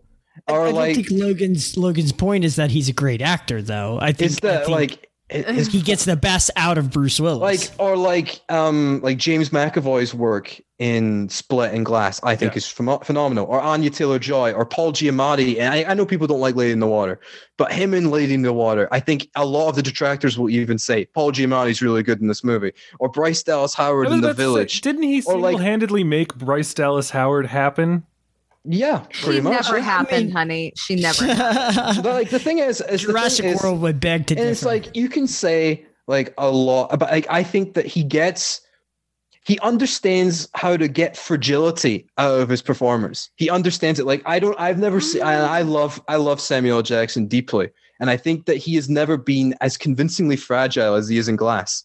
Or I think he gets how to convey quietness and the silent suffering of people that are struggling for help. He gets this through physical gestures. I think about Bruce Willis and Robin Wright, right, in the doorway in Unbreakable, how there's so much between them and they leave so much of it unsaid and they just reach out to touch each other.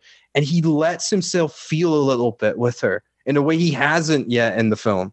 And it's just such a crushing gesture. And I think The Old is filled with those physical performances. And I think that Shyamalan does get the best out of his actors. I think Gael Garcia Bernal is absolutely tremendous in this movie. I don't agree at all. Which part don't you agree with, Robin, specifically? Just curious. These are good actors, and they are not good in this movie. Oh, really? I typically enjoy Vicky Creeps. I think Gael Garcia Bernal is a great actor. I think Rufus Sewell is fine in this. Thomas and Mackenzie, these are people that I normally enjoy and know that they can do well. And they felt so off to me in this. And I was talking about this with my husband because I was like, maybe it was the dialogue, but something just felt so unreal about the characters that they were portraying. And it may have been just the dialogue because frankly, nobody is that defined by their career.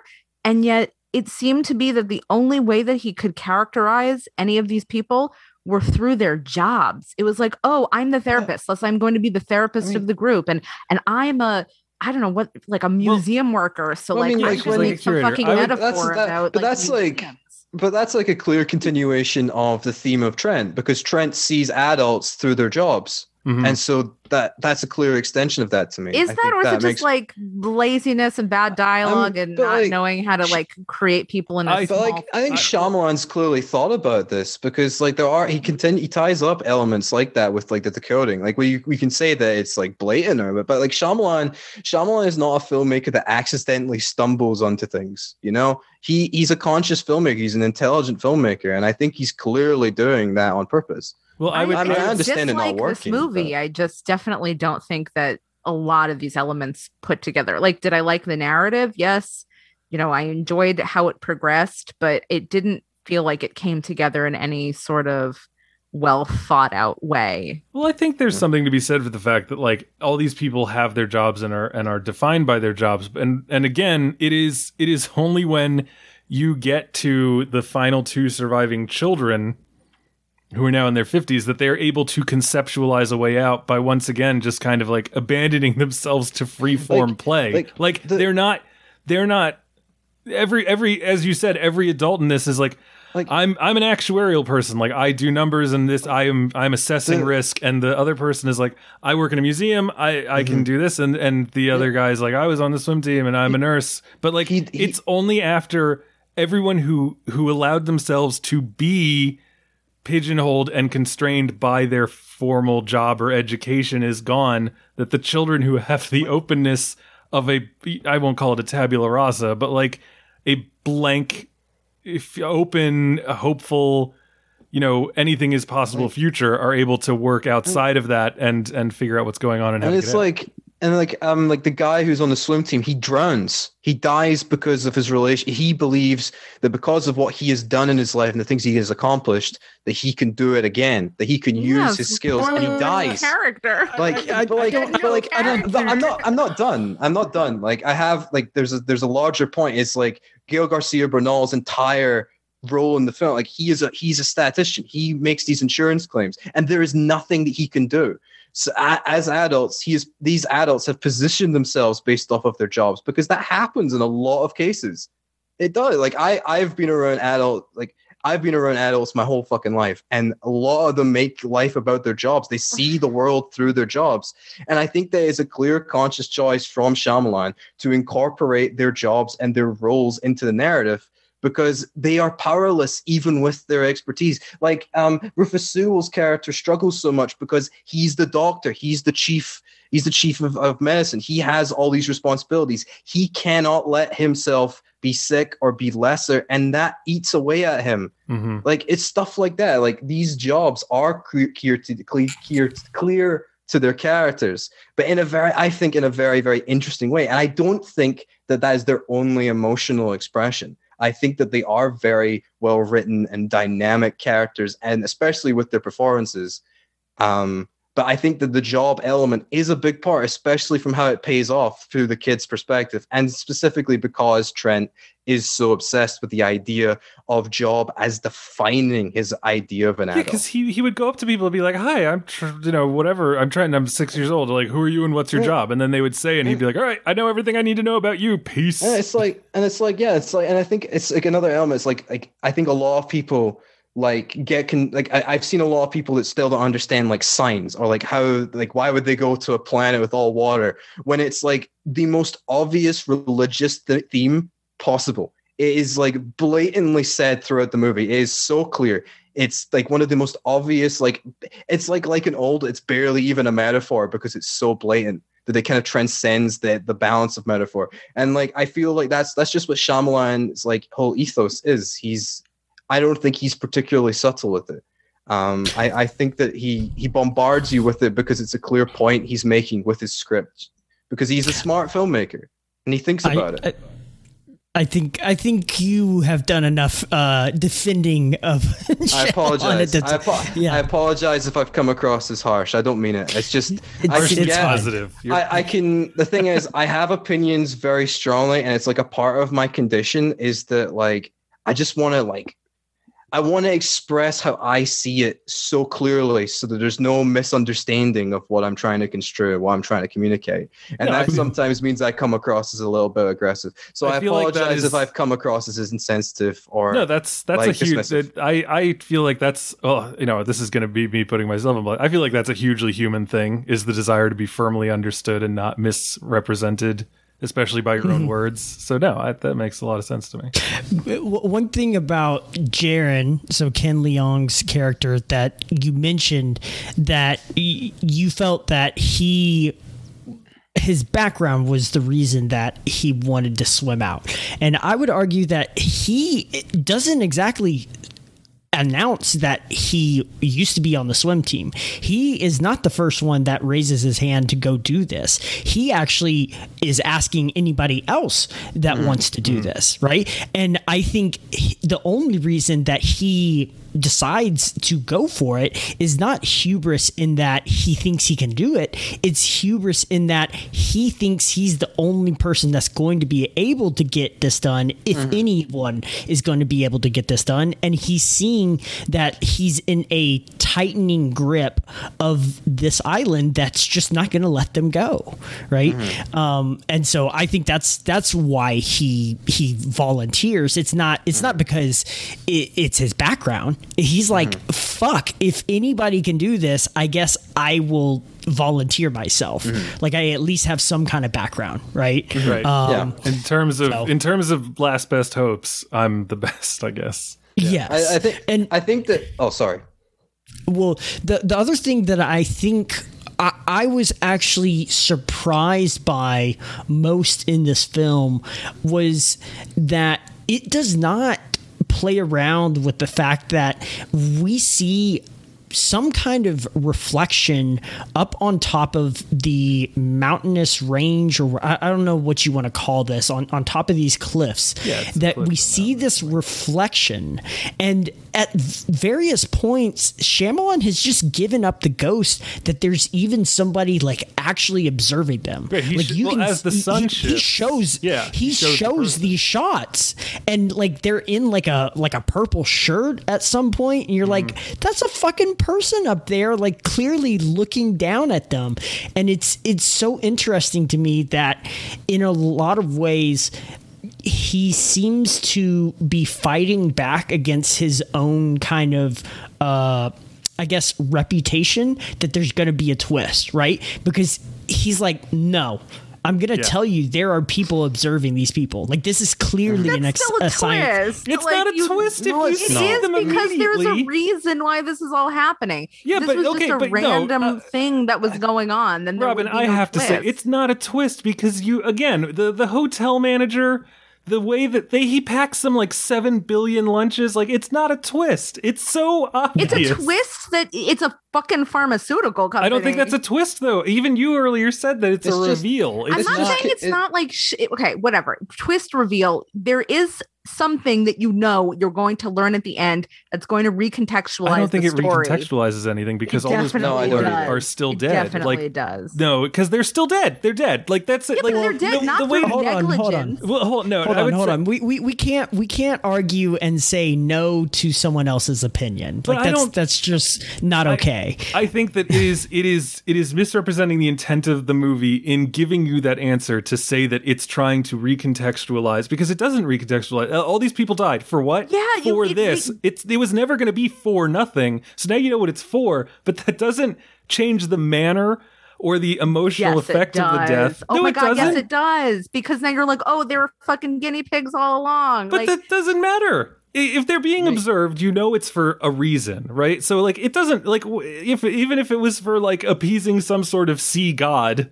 I just went the complete opposite direction of science and research. Okay, cabin in the woods. Yeah, exactly. Like the thing that matters is that, again, we kind of said this earlier. Like it's not like, oh well, that makes sense, and now everything it works. It's like, no, now we have the reason, and the only thing that does is set us up to be able to take these people down for some reason. Like, but it's I don't think it's Shyamalan being like, isn't this clever? This reason why? It's like, no. Oh my God, it it doesn't 100,000,000% is. I don't. Robin, have you seen The Cabin in the Woods? I just want to ask because I would like to. Do you think that the Sigourney Weaver element is a twist in The Cabin in the Woods? I don't even remember her in the movie. Oh, she's like the person who comes in. It's like it's a reveal. Explain The Cabin in the Woods. So spoilers for The Cabin in the Woods. It's like the reveal is like the facility is like designed for the devil, basically. Yes, I remember that. I just don't remember her in it. So like, even though the facility is clearly for something, would you consider the element of the devil to be a twist? Or just an element. 1,000%. Okay, so I think that's the concrete element of where we disagree on the nature of twists, because you view a twist as a different thing than, say, me and Brian do, and that's completely fine. It's just I think that's where the source of like the disagreement over the particulars of the reveal comes, right? Because I wouldn't consider The Cabin in the Woods thing a twist, because it's just extra explanation to the already existing machinations in my interpretation. Right? Because in the like if you were to compare like Cabin in the Woods to The Village, right? Like they're kind of similar. You know, you have people who've entered into a situation or exist in a situation unaware of the greater reality over top of that situation. Now, in Cabin in the Woods, we as the viewer are fully aware from the beginning that there is a facility that is engineering this whole situation. So when we find out the purpose behind that facility, it's a reveal. It is not a twist. It doesn't fundamentally alter anything that's come before. It just gives us the reason why all that stuff happened. In The Village, I am sorry to laugh. It totally changes everything because we didn't know from the beginning, and learning about it suddenly makes everything that has happened either ridiculous or super. I don't even know what the good version of that would be. But like it has thrown into doubt every aspect of the reality that we watched. Whereas in The Cabin in the Woods, you've been on board and you understand the reality the whole time. And you just get a little there's multiples in. There's multiples in the village too, because we also learned that the monster isn't real. Well, right? yeah, God, so, like the village is they just, dropped 2. So the village is nuts because you first learn that the monster isn't real, right? Then you learn, or you're in the woods and you think that the monster is real because, oh my God, there's a monster. Yes. And then you twist it up again because that monster wasn't a monster at all.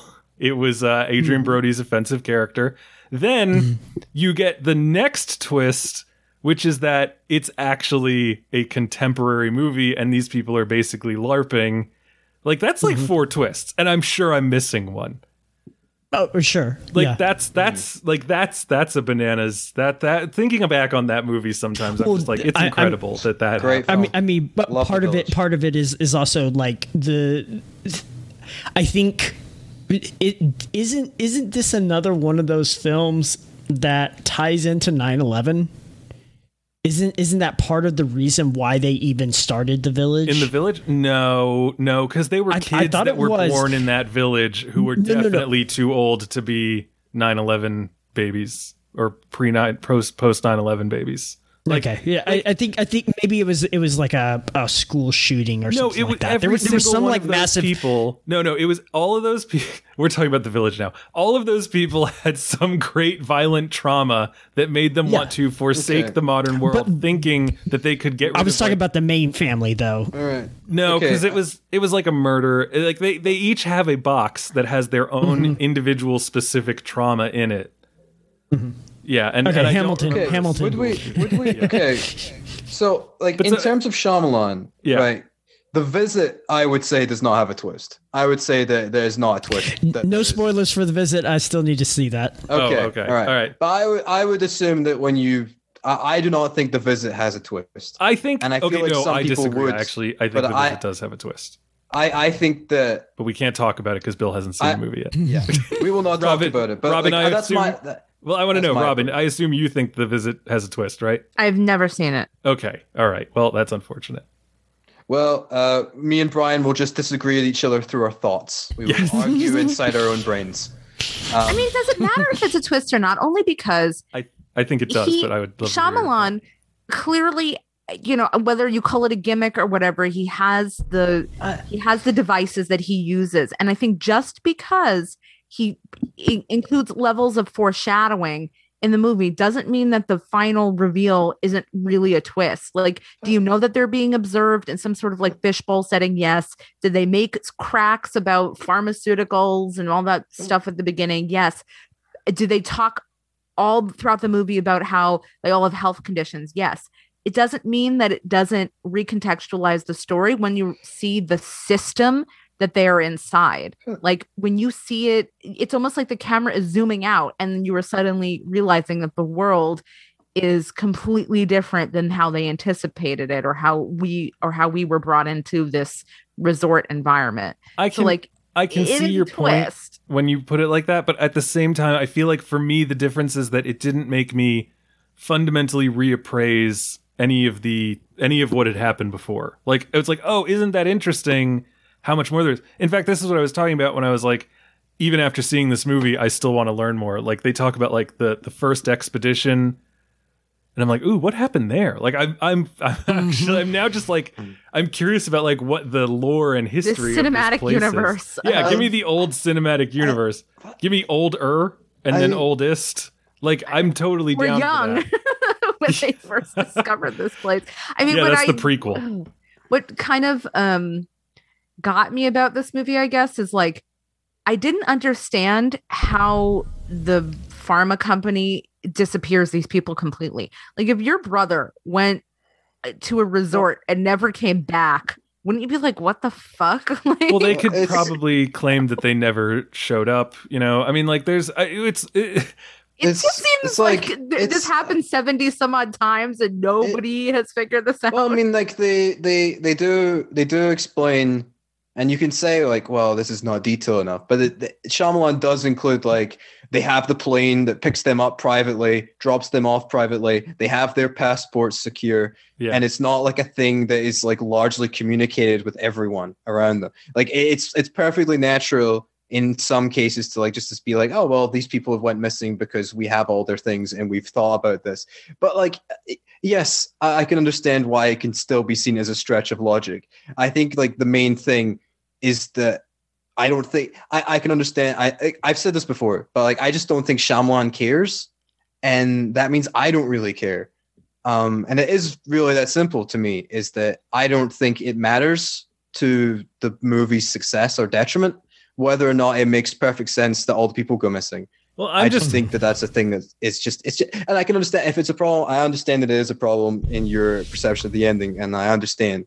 But I think that I don't know. I've said all my points basically. For me, there's an awareness that a lot of people go missing every year from cruise ships, and we just choose as a society not to talk about it. So part of me was like, oh yeah, no, that makes sense. Like, what? First of all, I didn't know that. Yeah, exactly. That's my point, Robin. Yeah, that's not me choosing to talk about it. That's me like that. That's just bad journalism. No, I mean it's funny actually that that's a big part of the Succession storyline in the, that there's like this thing about cruise ships where it's like if a person goes missing or dies, they go to like a friendly port where they can just get the cops to write it up as whatever. And like that's the reason that all these cruise ships are like chartered out of weird countries that they've never actually been to, because then that puts them under the law of that country that is usually like very, very, very indebted to the cruise companies. Wait, is that a real thing or is it Succession? This is totally a real thing. They make fun of it on Mad Men too with Pete Campbell's This is also one of the reasons why during the COVID crisis, the cruise ships that had COVID outbreaks, during the Trump administration, which of course was a fucking nightmare, but he did not allow them to dock because they had no rights to actually dock because they were not a U.S. boat. And so they had no right to actually be on U.S. shores. And it got into this weird legal morass where it was like, oh, fuck. The thing that y'all were doing to basically get around and skirt around a lot of U.S. Coast Guard rules and regulations now is biting you in the ass because you had a COVID outbreak and you can't dock. So you're just sitting offshore. Just to prove that I'm not making this up out of some deranged part of my brain. If you Google cruise ship disappearances, you can find a lot of stuff about this. But so here's an ABC News article. It's not the Daily Tattler or whatever. This is a real ass news source, and its title is "Vanished at Sea: Baffling Cruise Ship Missing Persons Cases." It's from January 17th of 2012, and it says in the last 2 years, 41 people went overboard or went missing on cruise ships, according to CruiseJunkie.com, a cruise watchdog site. The cruise industry reported that nearly 15 million passengers reported on cruise ships in 2010 alone. So that's the thing. If you've got millions of people going to resorts and stuff, and every once in a while, like 4 or 5 people go missing, and just don't show up to the boat. Right. It's just like, all right, well, they're gone, and I don't know what to do about it. And so, like, this place has gone the extra mile of, like, picking people up, flying them on a private airplane, she says, taking their passports. Creep says that she won a sweepstakes. Yeah. So it presumably no money has exchanged hands. Exactly. Right? Which are evil geniuses. Which is a fucking bananas that you would even go on like an all expense okay, nobody wins like a trip like that. Hold on. It said she won a sweepstakes, but then doesn't she say, "Can you believe I found this online?" Like, Well, that's- what? It's one that's or what the other. She actually does say they're like, I saw this at the pharmaceuticals, and then I looked it up online afterwards. Like, she does say that. Right. So it's it was both. it was like a survey on her receipt, and then she found it online. She followed it up, and then she went, and then Yeah. they arranged it all for and her. then they ran a sweepstakes. So yeah. What I also didn't understand about that line is literally how else do you find a resort like at this day and age? Like most people don't go through travel agencies. Like we all find this shit online. I would So say like just, TV, maybe like a like I don't know, Sands through or a friend. something. right. Yeah. Or like, you know, Who like watches TV anymore? Like live TV? Who watches like I a lot don't of know. people. These people are like in their 40s, right? But like, Maybe, I so, like, I I don't just know. like the thing is with Shyamalan and with twists is that I think that it was definitely, I feel like it's been blown out of proportion and has been negatively defining to his career when it is clearly such a small aspect of his overall filmmaking style, his writing style, and his genuinely impressive techniques. Because like when you look at this movie, and regardless of like how you feel about some of the writing, this is a beautiful looking movie. This is a well directed movie. This is a well edited movie. Like it looks fantastic. It incorporates the beach location so effectively. Some of the use of handheld camera work is genuinely shuddering, in my opinion. I think it is such a formally impressive film. And I think that it, not to imply that you're doing this wrong, because I understand it's a specific issue with the ending, but I think that it's, I wish that the discussion around Shyamalan wasn't just about like how many reveals he does or how his narratives always kind of function as like this like mystery box style thing. I wish that we could just, you know, look at his movies for what they are, which is like very multifaceted emotional works of art. And whether or not you have to engage with them in the way that I do is completely irrelevant. You don't have to do that. You have every right to the opinion that you hold, even if I disagree with it. But I would just like to stress that if there are people listening who have just thought about Shyamalan as like the guy who does twists, I would like urge you to reconsider and maybe watch some of those movies with the twists, because I think especially something like The Sixth Sense, that is something that is so recontextualized to the point where the twist barely matters by the time it gets revealed, because you're so invested in the emotions. And that's what I feel about Shyamalan and how he uses twists. They either don't matter to what the emotions are feeling, or they just amplify them or contextualize them. I do not think of him as like a filmmaker that completely shifts everything all the time. Yeah. And that's my perception of old. That's my perception of like the kind of status around his so-called love for the twist. Also, just in line with what Robin you were saying, am I the only person who still feels like if I find something online, I inherently don't trust it? Yes. Yeah. You're old. Okay. Yeah, I mean, I like this is going to make you feel, but I was born in 2001, so I've only known the internet. Like, So I was born in 87. I feel like my family was one of the first that I know that was online, because I think we were online before, like we must have been like right when it happened. Like we had a computer. I remember going right on and when being, it happened. like right when consumer, right when Gore created it. Yes, exactly. Right when Albert. No, I'm talking about like, you know, when we went from like weird interconnected sort of CompuServe whatever to like AOL. You know, Yes. Netscape, like suddenly the web browser was a thing, you know, like that moment when it really became accessible at a consumer level. Which was still fucking bullshit, because it just didn't do anything. Right, there was very little to do. Yes. And you know, what's funny is, you know, it's like, it wasn't even like I needed it for the encyclopedia, because I had like 16 CDs of Encarta that I could put in my computer. But so, Yes. So I have been online for quite a while, so I don't ever feel like I'm not, you know, I'm not like 60 years old. I'm not like, oh, I was 30 and suddenly all the kids were you're a IMing digital one native. another. Right. But the thing is, I still had a learning curve, and also it took a while for the internet to become what we know it as now. Like one of my favorite websites used to be some weird Jurassic Park site where I could just click to learn about dinosaurs. And now it's like, oh, you know, there's an app that'll show you what a desk looks like in your room and let you talk to someone who lives in Kenya and do all this other crazy shit. Like that level of immediate. Like I remember having to download a video to watch it if it was 30 seconds long, like onto my computer. I remember having to buy the video to put in the video cassette tape player. Yeah, it was nuts. I do miss the rewind machine though, when you just push it down and it would go. Ours looked like a car. Guys, you all sound real old right now. I hope you know this. Super old. You're aging rapidly on a beach. Like this is also another movie that proves why beaches are terrible, and I don't know why we go to them. I agree with you on that. Like, how many drownings can you put in one movie? All right. Okay, guys, would you say that you don't like sand because it's coarse and rough and it gets everywhere? Would you say that? Yeah, I pretty much don't like sand. I remember. Okay, a bunch of Anakins. Yeah. Just to make you all feel old again, just because I'm having fun. Yeah. Do y'all remember the 2009 film Avatar? How old were all of you when that movie college. came out? I was just out of 7.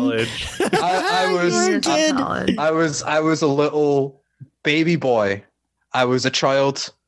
I was like 7 or 8 years old when that movie came out. Yeah, and you're trying to make us feel bad, but it just tells me your frame of reference is so limited. Well, that's, you know what? That's a really good callback. That's a really good comeback. You know, I have to respect you for that one. That's a great insult. All you're doing is making me feel superior because you don't know shit. Well, I mean, I'm hired by this website. Like, this website pays me money. Man, so what do you guys know? Well, I get paid money for writing. I don't really I don't write a lot. In fact, what's we also interesting? have jobs. Yeah, I got real. Like I said, I'm a man with a real ass job. Hey guys! What was the thing earlier about how adults don't just define their lives by their real life jobs? Okay, here's the. I don't. But you're I was saying about that you're to say, getting paid. when people ask me what I do, I'm like, you don't give a shit, and you also won't give a shit if I tell you. It's not like I'm going to say something. 3 jobs, Brian. That's true. I won't say something mind blowing. Like you ask someone, "What's your job?" and they're like, "I'm actually like the venomous reptile handler at the National Zoo." You'd be like, "Oh shit. Super glad I asked that question. Tell me everything." I'm like, I'm a technical editor working on government contracts. And people are like, okay. And I'm like, I also run a distillery. And suddenly they're like, hey, party. I think it's like, I don't know, like you helped create like a major film website and you brew beer for a living. No, I distill whiskey, but yes. Oh, you distill whiskey for a living? Like these are things that like, gin. I do these gin are not too, like, but you know, these I are prefer like whiskey. This is not like an uncool thing to have in your life as your career. Like, what do I tell people? I'm a broke college student that writes about like Lars von Trier movie for like £15. Yeah, but if you've got a lot of hair and you smoke cigarettes, that's like the coolest thing ever. Well, I mean, I do like just sit around like film festivals, just like chilling.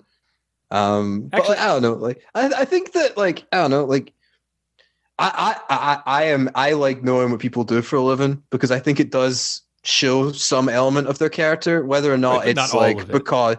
No, not all of it, clearly. But, like, I think it is, like, whether or not, like, I think either it defines what you're interested in because you chose to do this, or it has shaped the way your mind operates because of how much time you've spent doing it. Yeah. Like, 100%. it does shift you and it does affect your character because, like, if you do, like, 40-hour work weeks for things for, like, 15 years, it's going to affect your life outside of it. I think that it is interesting to know about it. So I am very grateful to learn about your distilling ways, Brian. And just talking about feeling old, like when I was in college, I worked at a lot of restaurants, right? And like the universal experience of working in a restaurant is everyone smokes because that's how you get an extra break on your shift. So you go out back with like 3 of your friends, you know, you just dropped your entrees, right? So the people don't want to see you. You've done your first checkup where you're like, is everything good? And they're like, oh, it's perfect. Great. You can disappear for 5 minutes. You go into the back and you chain smoke. Like 2 cigarettes in 5 minutes. It's terrible. It's awful. So this weekend, I went to an event at a local restaurant near the college that I live near. And I was doing a thing for the distillery. I was manning a booth. And I was watching the college students who work at this restaurant. And they were all vaping. And I felt it's like I just weird because I'm like, you know, when I was a kid, you used to have, they were leaves that you'd roll up in paper and you'd light it on fire. And you kids with your digital heating elements and your juices. Like old people vape too. Like Oh, there were definitely most old people vaping too, like- but it was just like, this is a cultural shift that I'm not prepared for. Also, like, it seems to me that it would take out a lot of the social aspect of smoking, because you don't go up to someone and be like, you can't anymore be like, you got a light, or like, hey, can I bum one? Because you're not going to bum someone's vape. You're not going to go up to someone and be like, do you have like an extra coil? It's weird This that is you something- remember a life where you socialized through smoking, because I mean, I'm your age, but that is not. If I knew somebody who smoked, we were all just like, ew, that's a weirdo. Oh, I was friends that's with me terrible too. people. Terrible low class people. I love you guys. I'm one of those people that's like, if I see someone smoking, like I hold my breath so I don't have to smell it, because I hate the smell so much. Yeah, it's just like, I don't know. It's I nasty, feel like man. you're part of that old school life that was not that present where I was going to school. That's possible. I mean, but like, that was the funny thing is I'd go to a remember- party and then like in an hour I'd be like, that's Kevin, that's Lacey, that's Marcus, that's other Marcus. And people would be like, how do you know each other? It's like, we were all outside smoking. We spent like 30 minutes chain smoking and talking to each other. I think, like, I remember my experience, like, because I have never smoked, but like, there were people at like my high school that was like the path to like coolness was like through smoking. But like the thing about it, and that was so like inherently sad, is that everyone thought they were fucking losers. Like everyone that weren't there thought they were losers. And it was like this thing of, we're doing this to try and fit in and to be cool. But they didn't realize that it just made everyone think right. that They were dumb. like 3 years too late. Like you're just out here like killing your lungs and like skipping class to smoke with a bunch of kids that don't care about you and that no one else cares about. Yeah. And there was just that kind of inherent melancholy of walking past them and knowing that they're the only people that would ever like truly like think of each other as cool, even though their relationships were so, and like, because like I knew people that were part of it. Those things that those friendship groups did not last. They split up immediately, and it was just this kind of They like only had that one thing in inherent sad- common. Yeah, I've like actually- the only.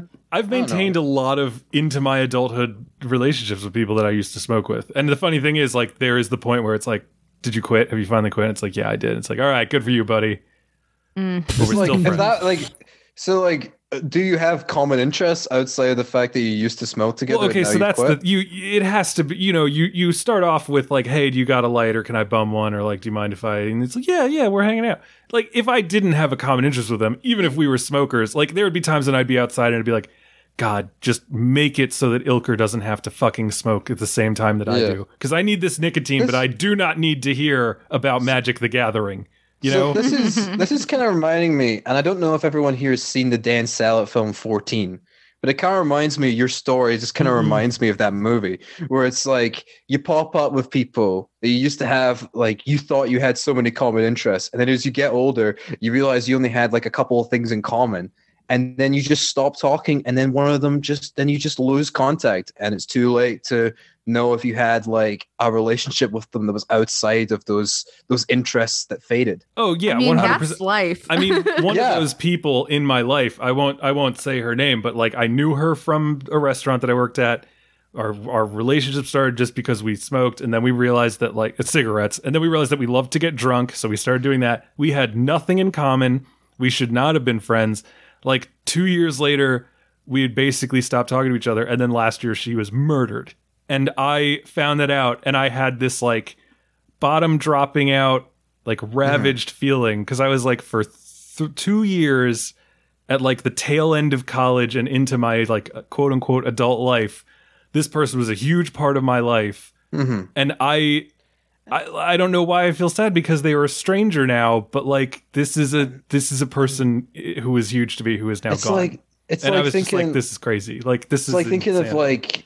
of like an ex you haven't spoken to in such a long time suddenly like disappearing completely. Yeah. Like you loved this person once, and so now that they're gone forever, it feels like there's a hole in you, even though the person that you loved had been gone for a long, long time. It's still that kind of emptiness that kind of fills your soul. And that's getting older. And that's you know what? It's like that's the thing, is like the thing about old, and it's not directly about these things, but it makes you think about these things, or it makes me think about these things. Right, It like makes look me at think the about conversation that we have gotten into like, based on this M. Night Shyamalan film about a beach that makes you old. Like, that's the thing, is like, I don't know, like there are already people in my life that I have known, and I know that I will never see them again, or I will never have a relationship with them in the way that I used to have with them. And there's not enough time to reconcile with all those relationships or try and update them or make myself feel better about how I closed off everything. There just isn't enough time. And there's other priorities in life. And then one day you wake up and you're older and you're sadder and you're tired and more tired, and someone else is gone. And they could have meant everything to you, like in this, or they could have been someone you knew for one day once and you had a little bit of a connection with, and then they're gone. And it still feels sad. And I don't know, like Old captures the balance of like that feeling fucking sucks. But also when that happens, and I don't know if this is common for everyone, but whenever you're reminded of like mortality, you cling on to the people that you are close with. You know? Like I have always like I've went through pretty bad grief. So not to get into it, but like my partner had COVID and has not come home. And I'll be enough of it. I don't need to get into it. It's fine. Well, it's not fine, but that's what happened. And when I watched, I had a friend who we shouldn't have been friends. We had nothing in common. He was a nightmare to be around. Mm-hmm. He if anyone was ever going to get me killed in a bar fight, it was this guy. Mm-hmm. And I could have said that back in middle school, and it would probably still have been true. Like this guy in middle school could have somehow gotten me killed in a bar fight. And we were only friends because we had a mutual friend who was each of our like best friends. And that mutual friend commits suicide. And we all drift apart, but it would be like twice a year on his birthday and on his death day. We would like move back into each other's orbit. And it really only finally stopped like, I guess around the time that my daughter was born, because I like finally had an excuse to like really shape up and stop being a living nightmare. I think. But like it was that kind of thing where it's like we would just kind of stare at each other and be like, we have nothing in common. We shouldn't be friends. The one thing that binds us is this weird void that was created in our life that is like a black hole that sometimes gets stronger and pulls us back into its accretion disk to smear us emotionally across the universe. I think the thing about my circumstance is that like I loved this person and then one day they were gone. And there was nothing I could do. And I have to live with it forever. And that is what it is that I am young, but I have already felt that pain. And that pain doesn't go places. It doesn't leave you. Even though I'm moving on, I'm building my life, I'm keeping going, it doesn't leave. It won't leave. And it shouldn't, because it's something that matters. But then I watched Old, and it made me think, yeah, I have that, and it will fucking suck forever. But there are people in my life that I love, and that love me.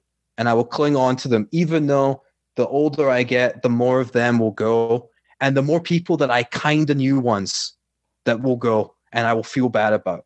But I think with every subsequent loss, every subsequent terrible thing that happens to you, if you can just keep going, get through the worst of it, keep going, stand up and push forward and let yourself hurt and grieve and cry. When you get through it, there are people there that love you, and you will have that love, even if there are more pain to come.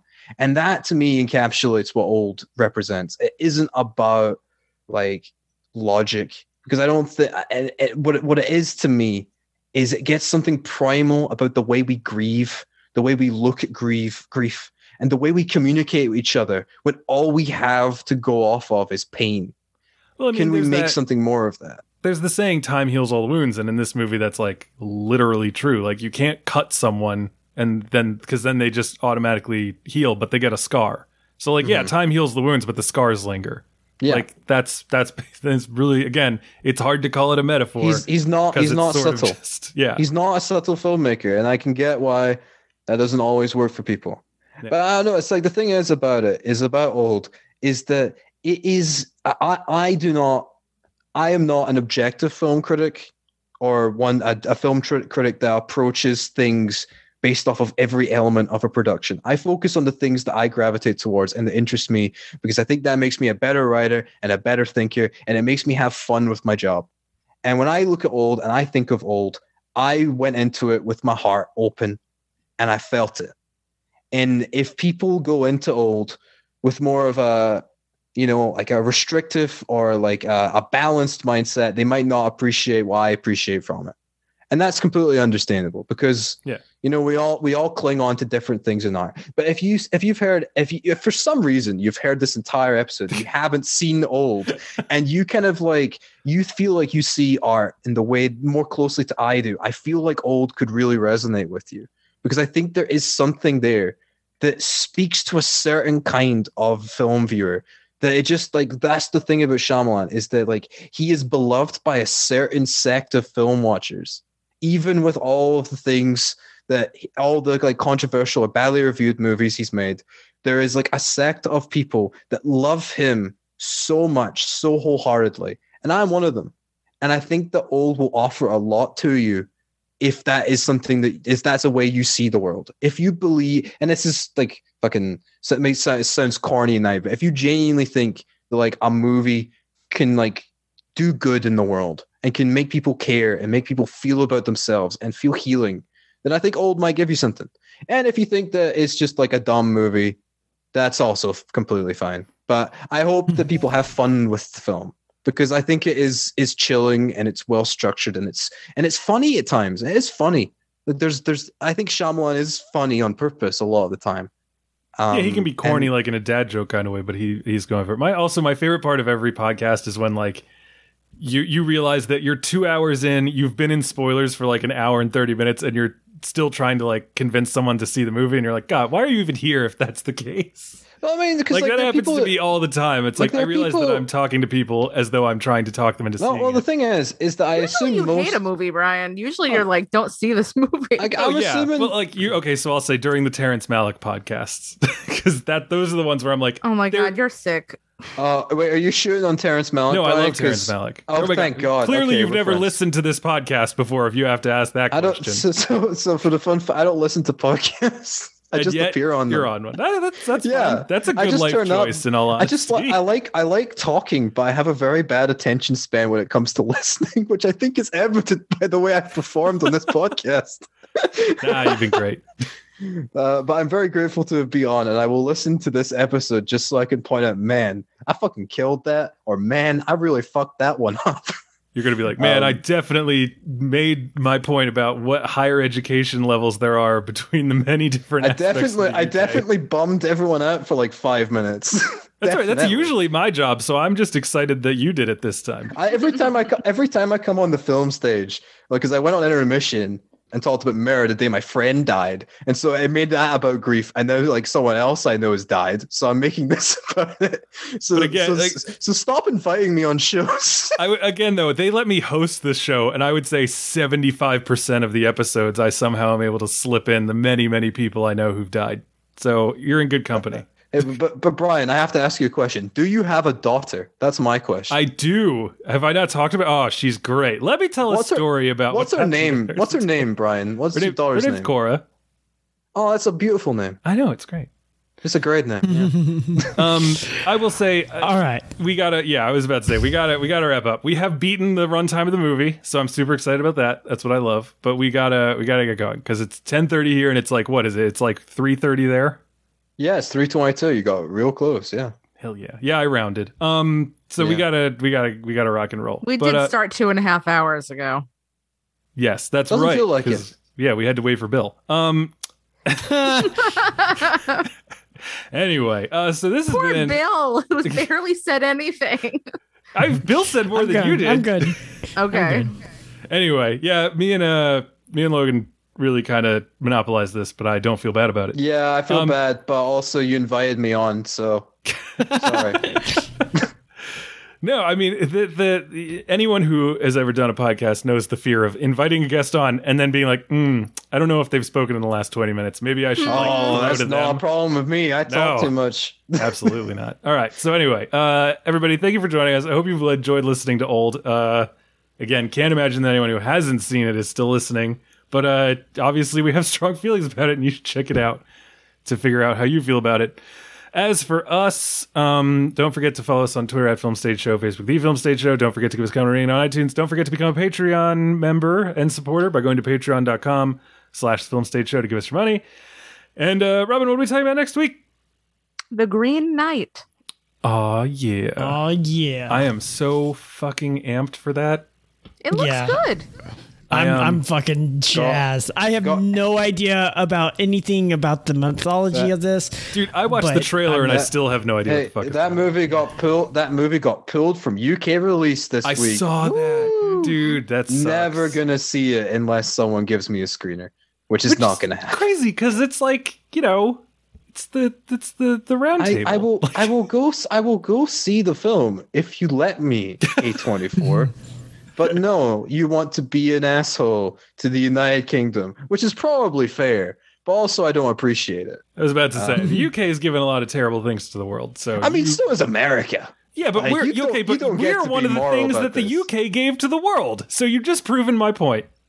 Okay, well, have fun with that. Have fun over there in your high horse. It's not a high horse. It's a real sins of the father situation where every once in a while we just look at our blood-soaked hands and go, "Why? Why was I made?" Anyway, so that's fun. We'll ground that talk for next time. So let's tell the fine people at home where we can be found between now and the next time we talk about the Green Knight. We begin as always with our guest. So Logan Kenny, where can people find your work online? You can find my work at my Substack, which is just Logan Kenny at .substack.com, but you should go and sign up for so that I can like, I don't know, feed myself. You can also find me at the Film Stage where I review movies that no one else wants to. You can find me at Little White Lies, Cinematary, and on Twitter at Logan Kenny 1 if you want to see me talk about some bullshit. All right, Bill Graham. You can find me on Twitter at CableBFG, and you can find me on Instagram at Billstagram. All right, Robin Barr. It's just my name on Twitter. It's ROBYNBAHR. You can sometimes find my writing at The Hollywood Reporter. As for me, you can find me on all the social medias at Brian J. Rowan. If you'd like to see more pictures of my daughter and my dog, definitely go there. Follow me on Twitter at Brian J. Rowan, Letterboxd at Brian J. Rowan. Don't forget to check out my distillery, schmidtspirits.com. We just announced that we're going to be throwing an art show in a couple months, and we are soliciting submissions by artists and people who'd like to be featured, so go check that out. And what else? Yeah, you can find every episode of this here podcast over at the Film Stage, where you can also find most, if not all, of my movie writing. So go do that.